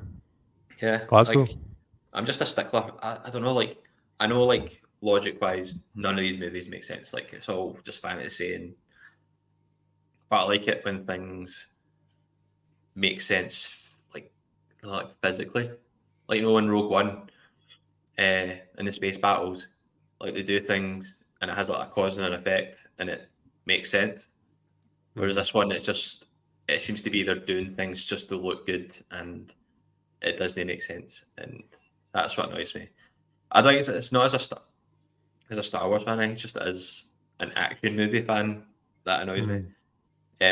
Like it does look good, but I'm just like, would you really be doing that Probably not. No, I mean, but that's just me. Right. Let's move on to the last of the trilogy. Just no. Feeling this won't be the longest discussion compared to the other ones, but you never know. We'll see how it goes. This is on course to be our longest ever podcast. You're right. All right. What was Right, the longest? so- Black Mirror? Black Mirror, I think. Aye. Yeah, this is going to be a lot longer. Not a lot longer. We'll try and not go too long on this one. But right, where do we start here? This is the one I'm least defensive of out of the three. Oh, interesting. It's not really that interesting. You knew I liked The Last Jedi and you knew I liked Force Awakens. So.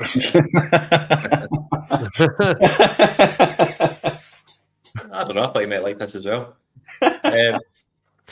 Can I just like literally just one thing? As an independent sci-fi movie, if you didn't know anything about Star Wars, you could sit and quite enjoy this film, and I think you can sit and watch it and relatively enjoy it. Fast paced, lots of action, but as a Star Wars film, it has, and you can't ruin Palpatine because he's that iconic, but he was ruined in this movie. Not overall, but he was ruined in this movie. So yeah, I think it's a decent action film, but not a great Star Wars film at all. Yeah, like I know it'll be different for you guys because you quite like the last film, but from The Last Jedi to this, it felt like they were trying to put it in a dumpster fire by pouring some more smelly garbage on it.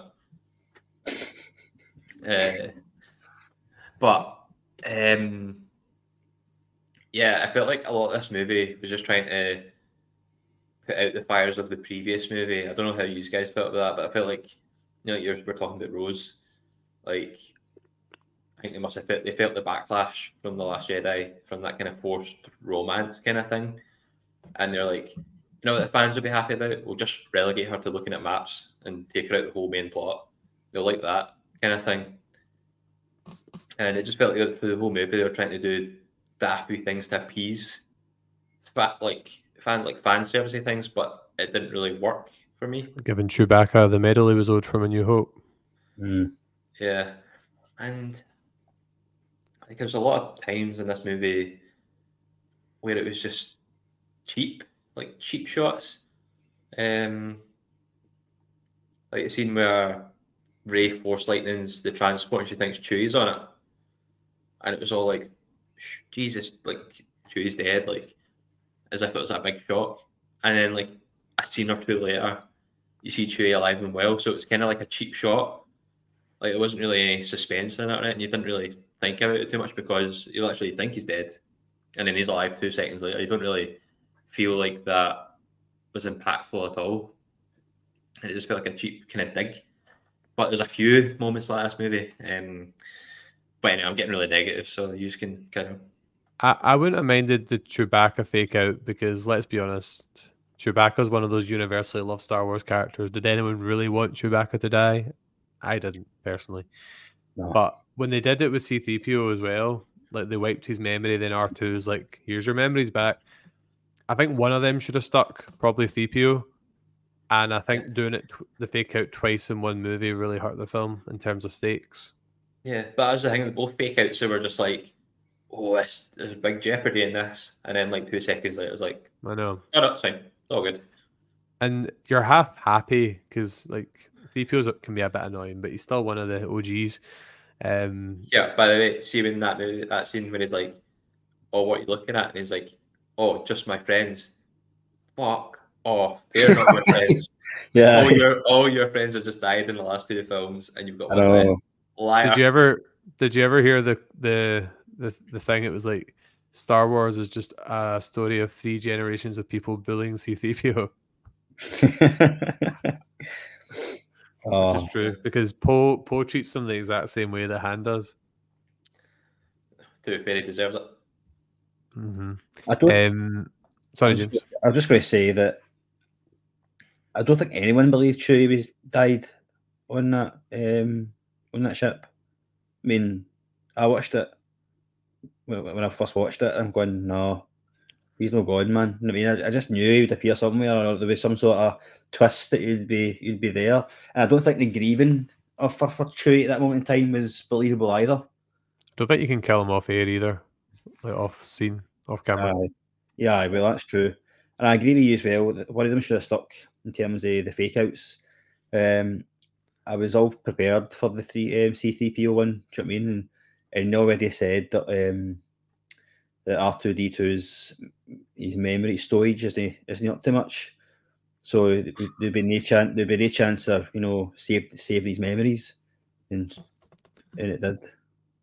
You know what I mean? So I think C3PO should have definitely had his memory wiped after doing the Sith translation. And also, I agree with you, Paul, mate, that they're not his friends, man. He just bloody met them. I'm going to swear that, Paul, but I kept it back. He just met them. You know what I mean? Sacred Island, watch the language. So, aye, that was crap. I'd accepted if he just went, who you looking at, like, oh, just my associates. Right. Let's dial back a bit. Let's dial back a bit. I think it worked quite well talking about the things we liked and then things we didn't like. And I think with this one, I think we need to start with things that we liked, what things we liked, because there's less of them for me than in the other two films, but there's still things that stands out. So, Paul, is there anything you liked about this film? Sorry, Paul, what things did you like about this film? I liked like I was saying, the visuals again were really good for this movie. I like the kind of vibrancy of the festival that they went to on the planet. Like that, it was a kind of nice change of pace from the kind of dull mechanical settings of like the Star Destroyers and stuff. So I quite like that. I like Kerry Russell's character. What was her name again? Zora. Zori Bliss. Zori. I only remembered that really because I just watched it like earlier today. I quite liked her character. I'd like to see more of her character, but I thought she was. Do you think she was like a? Do you think she was like a Power Ranger? Oh, you bet. Aye. Maybe that's why I liked her.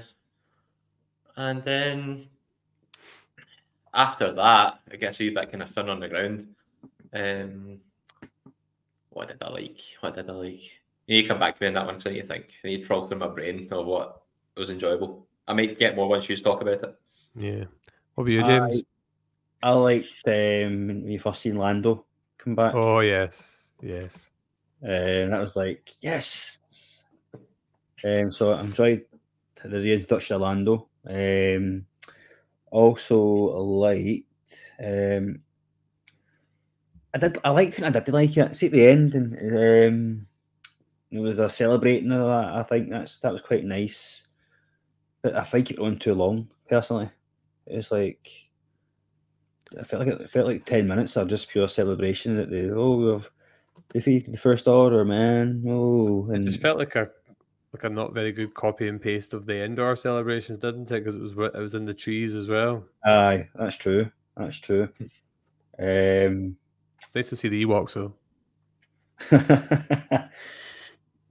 I liked the bit where Han Solo came back. Yes, it was Ben's memory, and then that was the moment he turned and he was going to kill Palpatine. Yeah, that was cool to be fair, and like the whole visual of that whole like like the water and that splashing over as well. I just thought that was a really good scene. Yeah, I agree with you on that one, James. Just before that was the fight. And they were like flipping over the what was coming. They were flipping over the I think that was good visually too. But then just after that, when Han Solo appeared and it was his memory, he threw away the lightsaber, and then that was him. It was Ben, and then so that was a good moment, I think, because it was the exact like inverse of the scene from Force Awakens where he's like, I know what I need to do, but I don't know if I can do it. And this time he makes a different decision. It was pretty tragic, I think. This is more skipping to the end, but I think they should have kept Rey dead. Not because I don't dislike her, but I think Ben had such a short spell of being Ben Solo on the screen. We had literally like 10 minutes, if that. I'd love to have seen a lot more of Ben Solo as a character. What did you think of Reylo at the end? Awkward. That wasn't really needed, was it? No, that was forced, I think, wasn't it? Yeah, forced.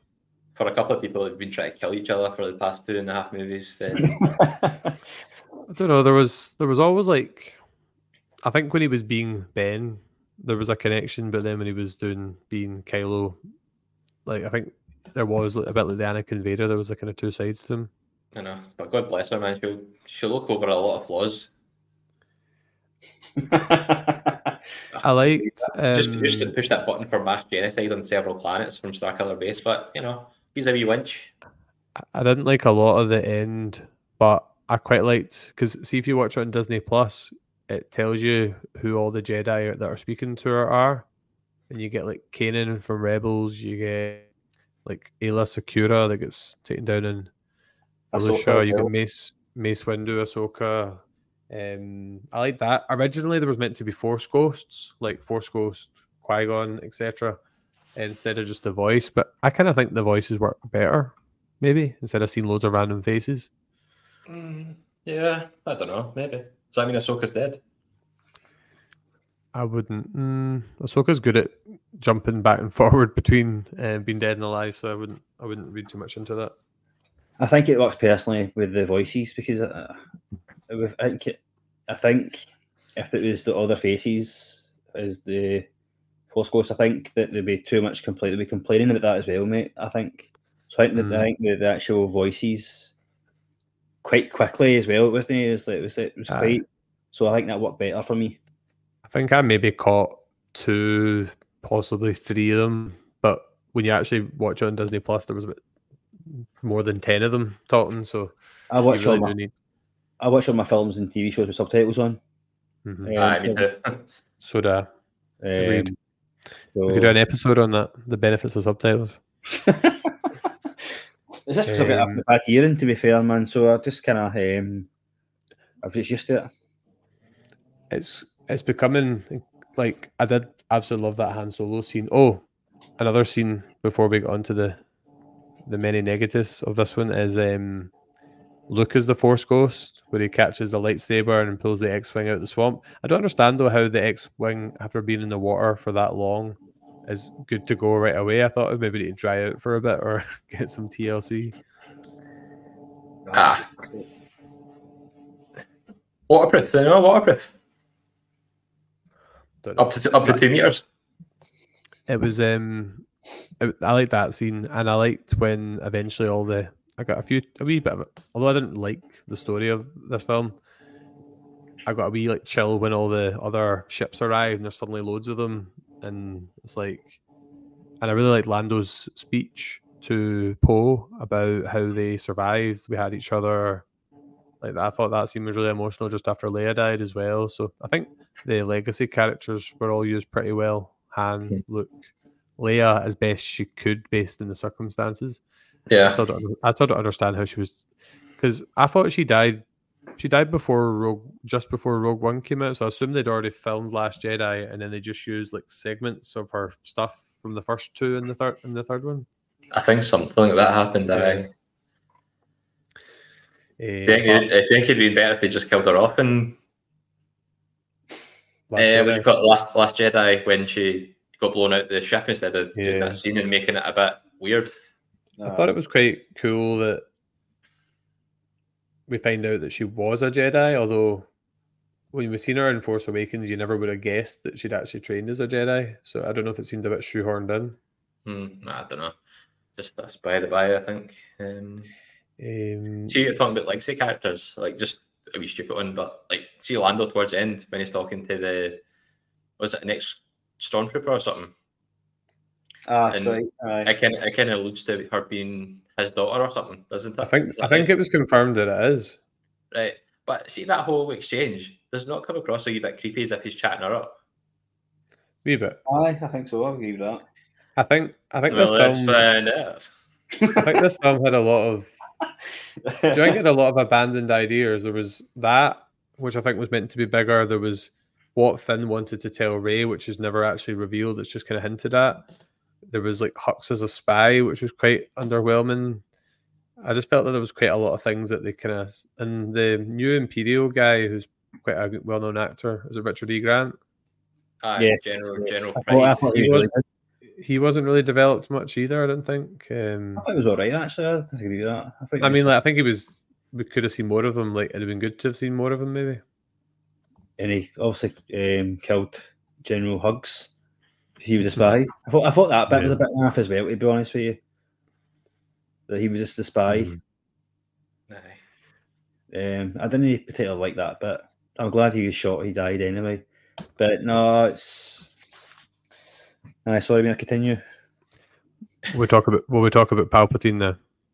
How much did you hate it? I hated it. The whole thing from start to finish. I don't know why. I don't know why they felt the need to do that. To be honest with you, he's one of the most iconic villains of all time, and that was just... It just looked weird as well the whole time, and like, I can't wait for my granddaughter to come home.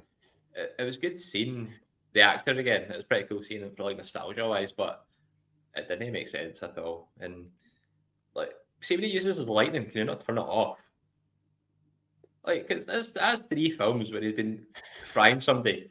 They shot it back at him, and then he's just like, I just don't understand what he was wanting to achieve. Because one minute he wants Rey to like become the Empress, and then when she fights back, he's like, "I'll just kill you." Then like, I wasn't really sure what he was trying to achieve. What his goal was. My interpretation was that he was going to let her kill him. And by doing that, he was trying to use, obviously, he goes around to try to kill him, by saying these things. And was he going to take over her body? Is that what was going to happen? I thought that was going to happen. Like his spirit was going to take over Rey. I thought I could just be making it up. I can't remember the film. I'm not sure, mate, to be honest with you. I just thought that, and then when she goes to kill him, he's defending himself, and then obviously that's when she puts the lightsaber away, and then that's when Ben comes in. I thought that scene was pretty good. No, because she gave him because that was through the Force. Yeah, I liked that. He took the saber, and then he got away from the who was he fighting again? The Knights of the Ren. Knights of the Ren. That's what it was. So another cool forgotten about character. I don't know. The whole... I know it's became a meme, but the whole somehow Palpatine returned, and then he uses the really cool line from Revenge of the Sith, like, what is it? The dark side of the Force is a pathway. That one. I really wanted to love it, and I was really looking forward to Rise of Skywalker based on the trailers because they used Palpatine in that, but it was just a dumpster fire, really, wasn't it? The whole Palpatine angle. I didn't like the last battle at all because it was the same year that Endgame came out, wasn't it? And they just totally like redid the whole Iron Man Thanos bit. Like, I am all the Sith, I am all the Jedi. That bit's just horrific. It was just I don't know. Everything just felt really lazy. I remember coming out of this film and, like, I was saying, like, I love the movies. And I remember tweeting up at my Facebook or something. I remember saying, like, this movie's good if you just turn your brain off and don't think it's just a Star Wars movie. Like, it's just because, like, it just throws everything under the bus, like, of what's been built before, even more than The Last Jedi. And it's, I don't know. It just feels like it's trying to correct too many things and not being its own thing. Doesn't go in its own direction. And just leaves the whole kind of Star Wars story on a sour note. Oh, yeah. I fell asleep during it, actually, rewatching it. Right, we need to talk about how does the Death Star get exploded into tiny pieces and then a large chunk of it lands on Endor? It's a good question. And who made that? Who made the wonderfully crafted knife to point you in the exact location? Like, how would you know where to stand in the first place? It's just pure luck. Right. Isn't it? It's just a MacGuffin. It's a MacGuffin. So it just happens. I'll stand right here and I'll just point the knife. Oh, it's there. Let's go. No. Did you notice who played Ray's mum? I can't remember. She looked familiar, actually. I don't know who was it. Jodie Comer. She's in that show, Killing Eve. That's it. As I Mhm. I recognised her. She's a Scouser. Scouser, that's right. What did you make of it? Because like they obviously banged on, and this was one of the biggest transitions from The Last Jedi, that she was a nobody, and they really drummed that in, and then they totally went the other way. There's no way she was meant to be Palpatine's granddaughter from the very start. Nah, I think it was just I don't know. I really don't know what the plan was. I think anytime they mentioned it just sounded, when he was like, "I can't wait for my granddaughter to come home," and then like, there was a bit when like Ren saying, "You're his granddaughter." I don't know why saying, see if he'd been Palpatine, she'd been Palpatine's daughter. I don't think that sounds as weird as the granddaughter, but I don't know. Is that just me, or is that a thing? For me, man, it feels like they're just making up as they go along. I mean, I don't know, mate. I didn't like it. I think it should have been. You kind of got the impression, though, through the film, that this is me just kind of playing the advocate here, that they were trying to build this. You kind of keep saying she was a nobody, and then have these mad skills. You know what I mean? I think there's potential there, and then whether or not they decided to put her in as Big Palpa Palps, his granddaughter, I don't know, mate. You know what I mean? But I just felt it was just a bit naff. I didn't like it. Yeah. Would I have liked it for just to have been nobody and just kind of, I don't know, man. But I know what you're saying. The granddaughter thing doesn't sound it sounds worse, doesn't it? Yeah. Than just a daughter. I think it's because you picture like a grandparent being really like giving you sweets and being just a really sweet person, but then it's Palpatine. You're trying to imagine him being a grandpa. Do you know what I mean? Aye. He's a quid, granda. He's a quid. One thing I did like that I just remembered is I like Rey's yellow lightsaber at the end of the film. I like that color. Yeah, I don't mind that. Yeah, no, it's cool. She's meant to be leading there was like 3 new films announced. There's The Dawn of the Jedi, which is set like the origins of the Force, which sounds quite interesting. There's the Dave Filoni one, which is like the conclusion of the Mandoverse, and then there's Rey one that's set after the episode 9.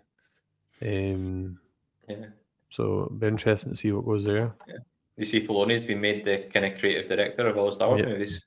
Congratulations, Dave, friend of the channel. Have you got his signature or not? No, I don't know. I think I'll reach out to Twitter. We might think of a few more things just off the back of that. This was the hardest one to get comments for, by the way. Cody Dubb said it was ... I said, don't leave me in suspense, and he says that's the best thing I can say about it, lol. So that's what he said. The thing is, nobody wants attached to this film because it'll give them a bad name.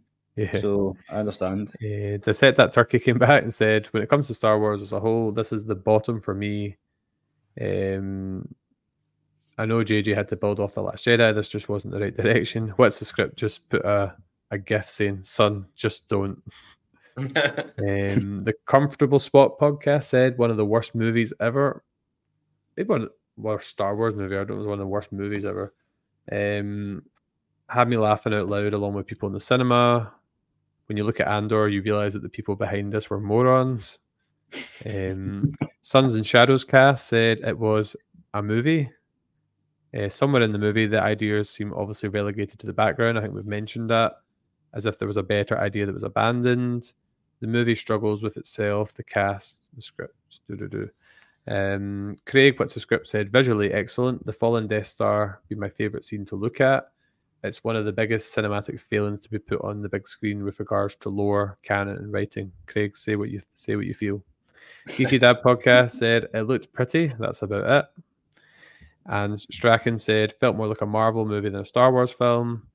Thinking about it makes me sad. I would agree. I think it's got kind of Endgame vibes, whereas not being as good as Endgame.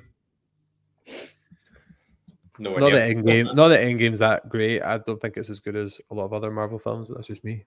Yeah, and like I said about The Last Jedi as well, like there's a lot of stuff that they just shoehorn in just because they think it'd be a cool idea, and it doesn't pay off. Like all the Star Destroyers been on that planet, and they can only leave because there's one antenna on the ground, and then they're like, "Oh, we can't."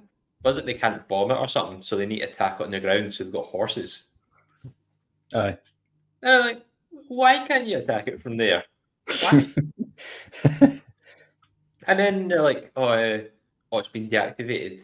And like Finn, was it Finn? Is like, oh, it'll be on that ship over there.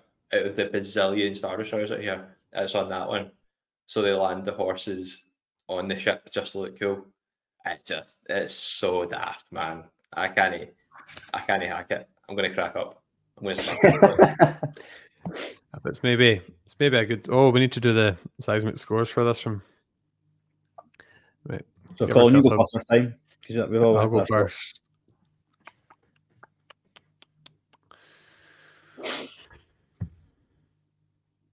Am I rating it as a movie or a Star Wars movie? Star Wars movie. Star Wars movie. Mm-hmm. I'll probably give it a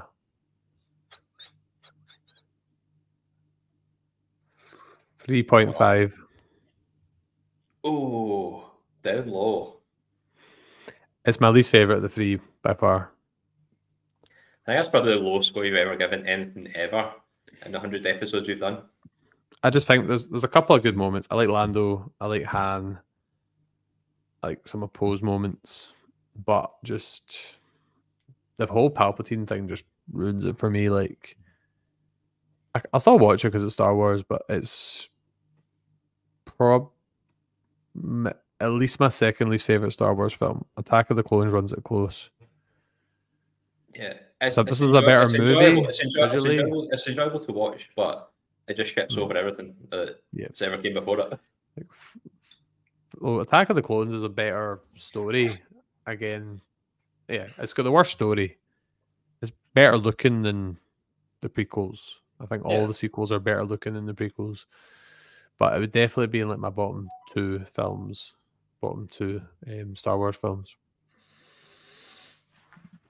What's your other bottom one? Attack of the Clones. Attack of the Clones is probably near the bottom. It's fair enough. We can maybe do a modern ranking at some point. That could be fun. I'll go next then. So I gave Force Awakens 7. Last year I had 7.5.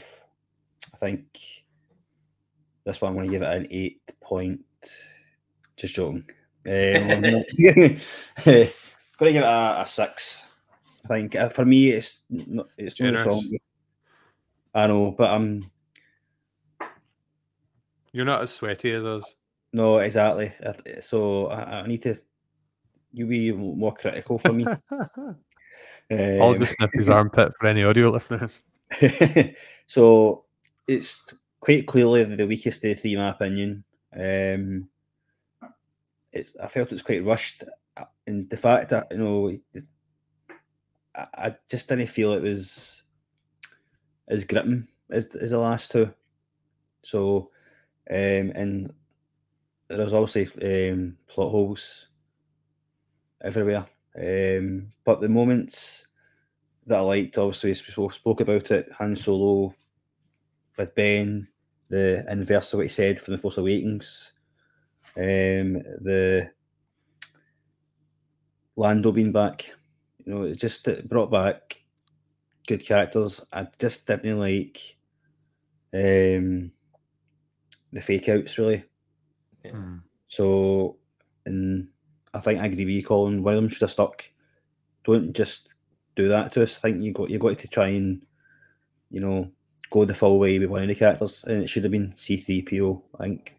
But yeah, so I gave it a 6. Did I say? Aye. Yeah. 6. What about you, Paul? So they give Last Jedi 3.5. No. I'll have to go with that 2 or something. You've put yourself in a corner there, haven't you? Yeah, that was. Two, There's only one way it's gonna go. yeah. I'll give it 2 because it looks good. But other than that, I'd probably say, like James was alluding to earlier, I'm probably a bit more severe on it because I like the Star Wars movies. And from what's came before it, I feel like this is just such a big downgrade. Like the characters just fell off a cliff. Like Finn, from being like the most interesting character in the first one to me, just was relegated to a guy that stands in the background shouting Rey for the whole movie. That's all he does, shout Rey. And that's it. He puts me in mind Michael from Lost. Why does he shout Walt? Walt! I get that reference. Hey. So you should have just died the second one, Paul. When are we doing our Lost podcast, by the way? That'd be great fun. We need to sort it. We need to sort it, man. So but you should have died the second one. Like he done that, and he introduced things like force healing and stuff, which kind of just makes the other films when all these all-powerful Jedi had all these powers. Yeah, exactly. Like this means all that could have been avoided. I think Reylo was just everything was forced, man. There was just nothing forced. Yeah. Yeah. Like it just felt they were trying to put out too many fires that had been created by the first film. Didn't do it well, and then they just didn't have a clear direction what was going on. Like the lazy writing, bringing back Palpatine. Like, yeah, I just didn't enjoy it. I'm actually surprised they didn't try and kill off Lando as well, just to complete the Lando and Shane the same thing. Like, there you go. That's everybody that you loved. The legacy. Aye, but if Filoni gets to go ahead, if he gets to do what he wants to do, then I'm more optimistic for the future of Star Wars. Like you've seen, like the TV shows, like I absolutely love Andor. That's like one of my most favorite Star Wars things of all time. And Mando's good. Degraded a wee bit from the start, but I think that's maybe just because the ideas are getting a bit samey. But overall, I think Star Wars is a good place because for years we didn't have it, and so I'm enjoying it. It's just these films just didn't hit the mark for me. We've got a final wee comment from Cinematic Leap, who says that Rise of Skywalker had some good moments, however, suffers from the quality of the franchise as a whole. Visually excellent, though. Yeah, that's one thing you can't complain about. Like, whoever did the special effects department done a cracking job for like everything they're meant to do. It's just this movie suffers from poor writing and poor scripts, just terrible. With that in mind, let's give our scores for the trilogy as a whole, which is quite challenging, but I'm going to attempt it. Yeah, I'm going to go. Oh, this is hard. 6.5. I was going to go 7, but Rise of Skywalker like brings it down too much, I would say, because I think Force Awakens is like a solid 8 out of. I can't remember. I think I gave it an 8 out of 10 film. Rise of Last Jedi, I love a lot of it, so I couldn't put it lower than 6 because of that. I'd like to have given it 7, but I think Rise of Skywalker for balancing it out. But I think the production issues were the big challenge. I think if JJ had done the whole trilogy, or Rian Johnson had done the whole trilogy, or people just hadn't been trying to like contradict one another, then I think it could have been better. I think the whole concept would have to have been rewritten in terms of like reusing the stormtroopers, Death Stars, etc., for it to be like peak. So I think 6.5 is fair in terms of the whole trilogy, in my opinion. It's fair enough, man. Fair enough. Yeah. I get you mean about the stormtroopers, like the whole concept. I think they played it a bit safe because they wanted to get the audience back. I think that's maybe why it was, but yeah, I wonder how much you concept. Soft reboot. Yeah. What about you, Jamesy boy? Who are you going for? I'm going to give it a 7 out of 10. Hey. We didn't mention Babu Freak. Hey. Sorry. I like that. No, so I'm getting 7 out of 10, man. So I think Force Awakens 7, Last Jedi 7.5, and gave Rise of Skywalker 6.5. So I think I'm being fair to it. I'm gonna get a 7 out of 10. It's very much covering the same points as Colin. I mean, there was the good bits we spoke about, the bad bits.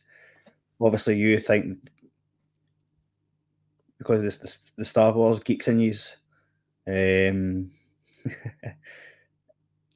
ranked it a lot lower than I did, but I still enjoyed the films. You know what I mean? Still enjoyed the films, even though I did fall asleep during the third one or the ninth one. So I'm gonna get 7 out of 10, man. I'm just kind of rambling on here. 7 out of 10. Fair enough. Paul, you've got to go lower, by the way, just because of your numbers. If you don't, it just ruins the whole podcast. On average, across all three, I'm going to give it a 9. I did sit beside you in higher maths. That's true. Aye, over 2 years. Oh no, that was me. It was in 2 years. No, I did it too, but I wasn't in your class the first year. That's irrelevant. All right. Two dummies together. Overall, as a trilogy, I'd probably say a 4.5. Just a 4. Because I think, like, Force Awakens, I do love Force Awakens. I really like that. But the other two just are so subpar for me that the other one can't hold it up that much. Like 5 is a decent average kind of movie for me, and because The Last Jedi and Rise of Skywalker are below par for me, and I can't put it as average, so I'm putting it as a 4. Just doesn't hit the mark for me, man. Unfortunately, like I want to love it. I do. Like across the 3 films, like saying, looks amazing, but the choices they make, it just goes from like, I don't know, they just don't know what they want. They just don't know what they want at all. And, like, it looks like they're building something and then they just crash it down straight away in the next film. Build something, crash it straight down in the next film, and it's just so inconsistent and so stop-start that, yeah, I just can't get behind it. So 4 for me. Cool. Fair enough. Right. This has been an epic. One last thing is, being our 100th episode, I put a wee post on just to try and get some love from some people, and we got a few comments. Project what's that? Help love. Project Football Podcast, who me and Paul have been on theirs. We've sent in wee clips, and they were on for Dodgeball. They said, massive congratulations on hitting the century. Had a great time recording the Dodgeball episode. Keep it going, lads. The Grey's Taproom Podcast, who we had on for Texas Chainsaw Massacre, said happy 100. Craig from What's the Script said, congratulations, boys. Been a pleasure getting to know you all. Here's to the next 100. And Strachan said, well done on reaching 100. You guys did so well to stay so consistent. Favorite memory is ranking the Harry Potter films and the movie soundtrack ranking. They were some good fun in the early days as well. I do miss the soundtrack ranking was good. I listen to it, James, if you haven't. Sorry? You should listen to us ranking movie and TV soundtracks. It's hilarious. We're singing it. All right, okay. I'll put it in my... It was pre-video days. It's just audio. Right, okay. So yeah, I think that's about us. So this will come out. Well, no one cares when it'll come out because I'm speaking in the past or future, whatever. Seismic Soccer episode 3 is out after this, and then we're doing some Christmas movies, aren't we? Elf and Home Alone 3 is the plan, and then I'll be Christmas break.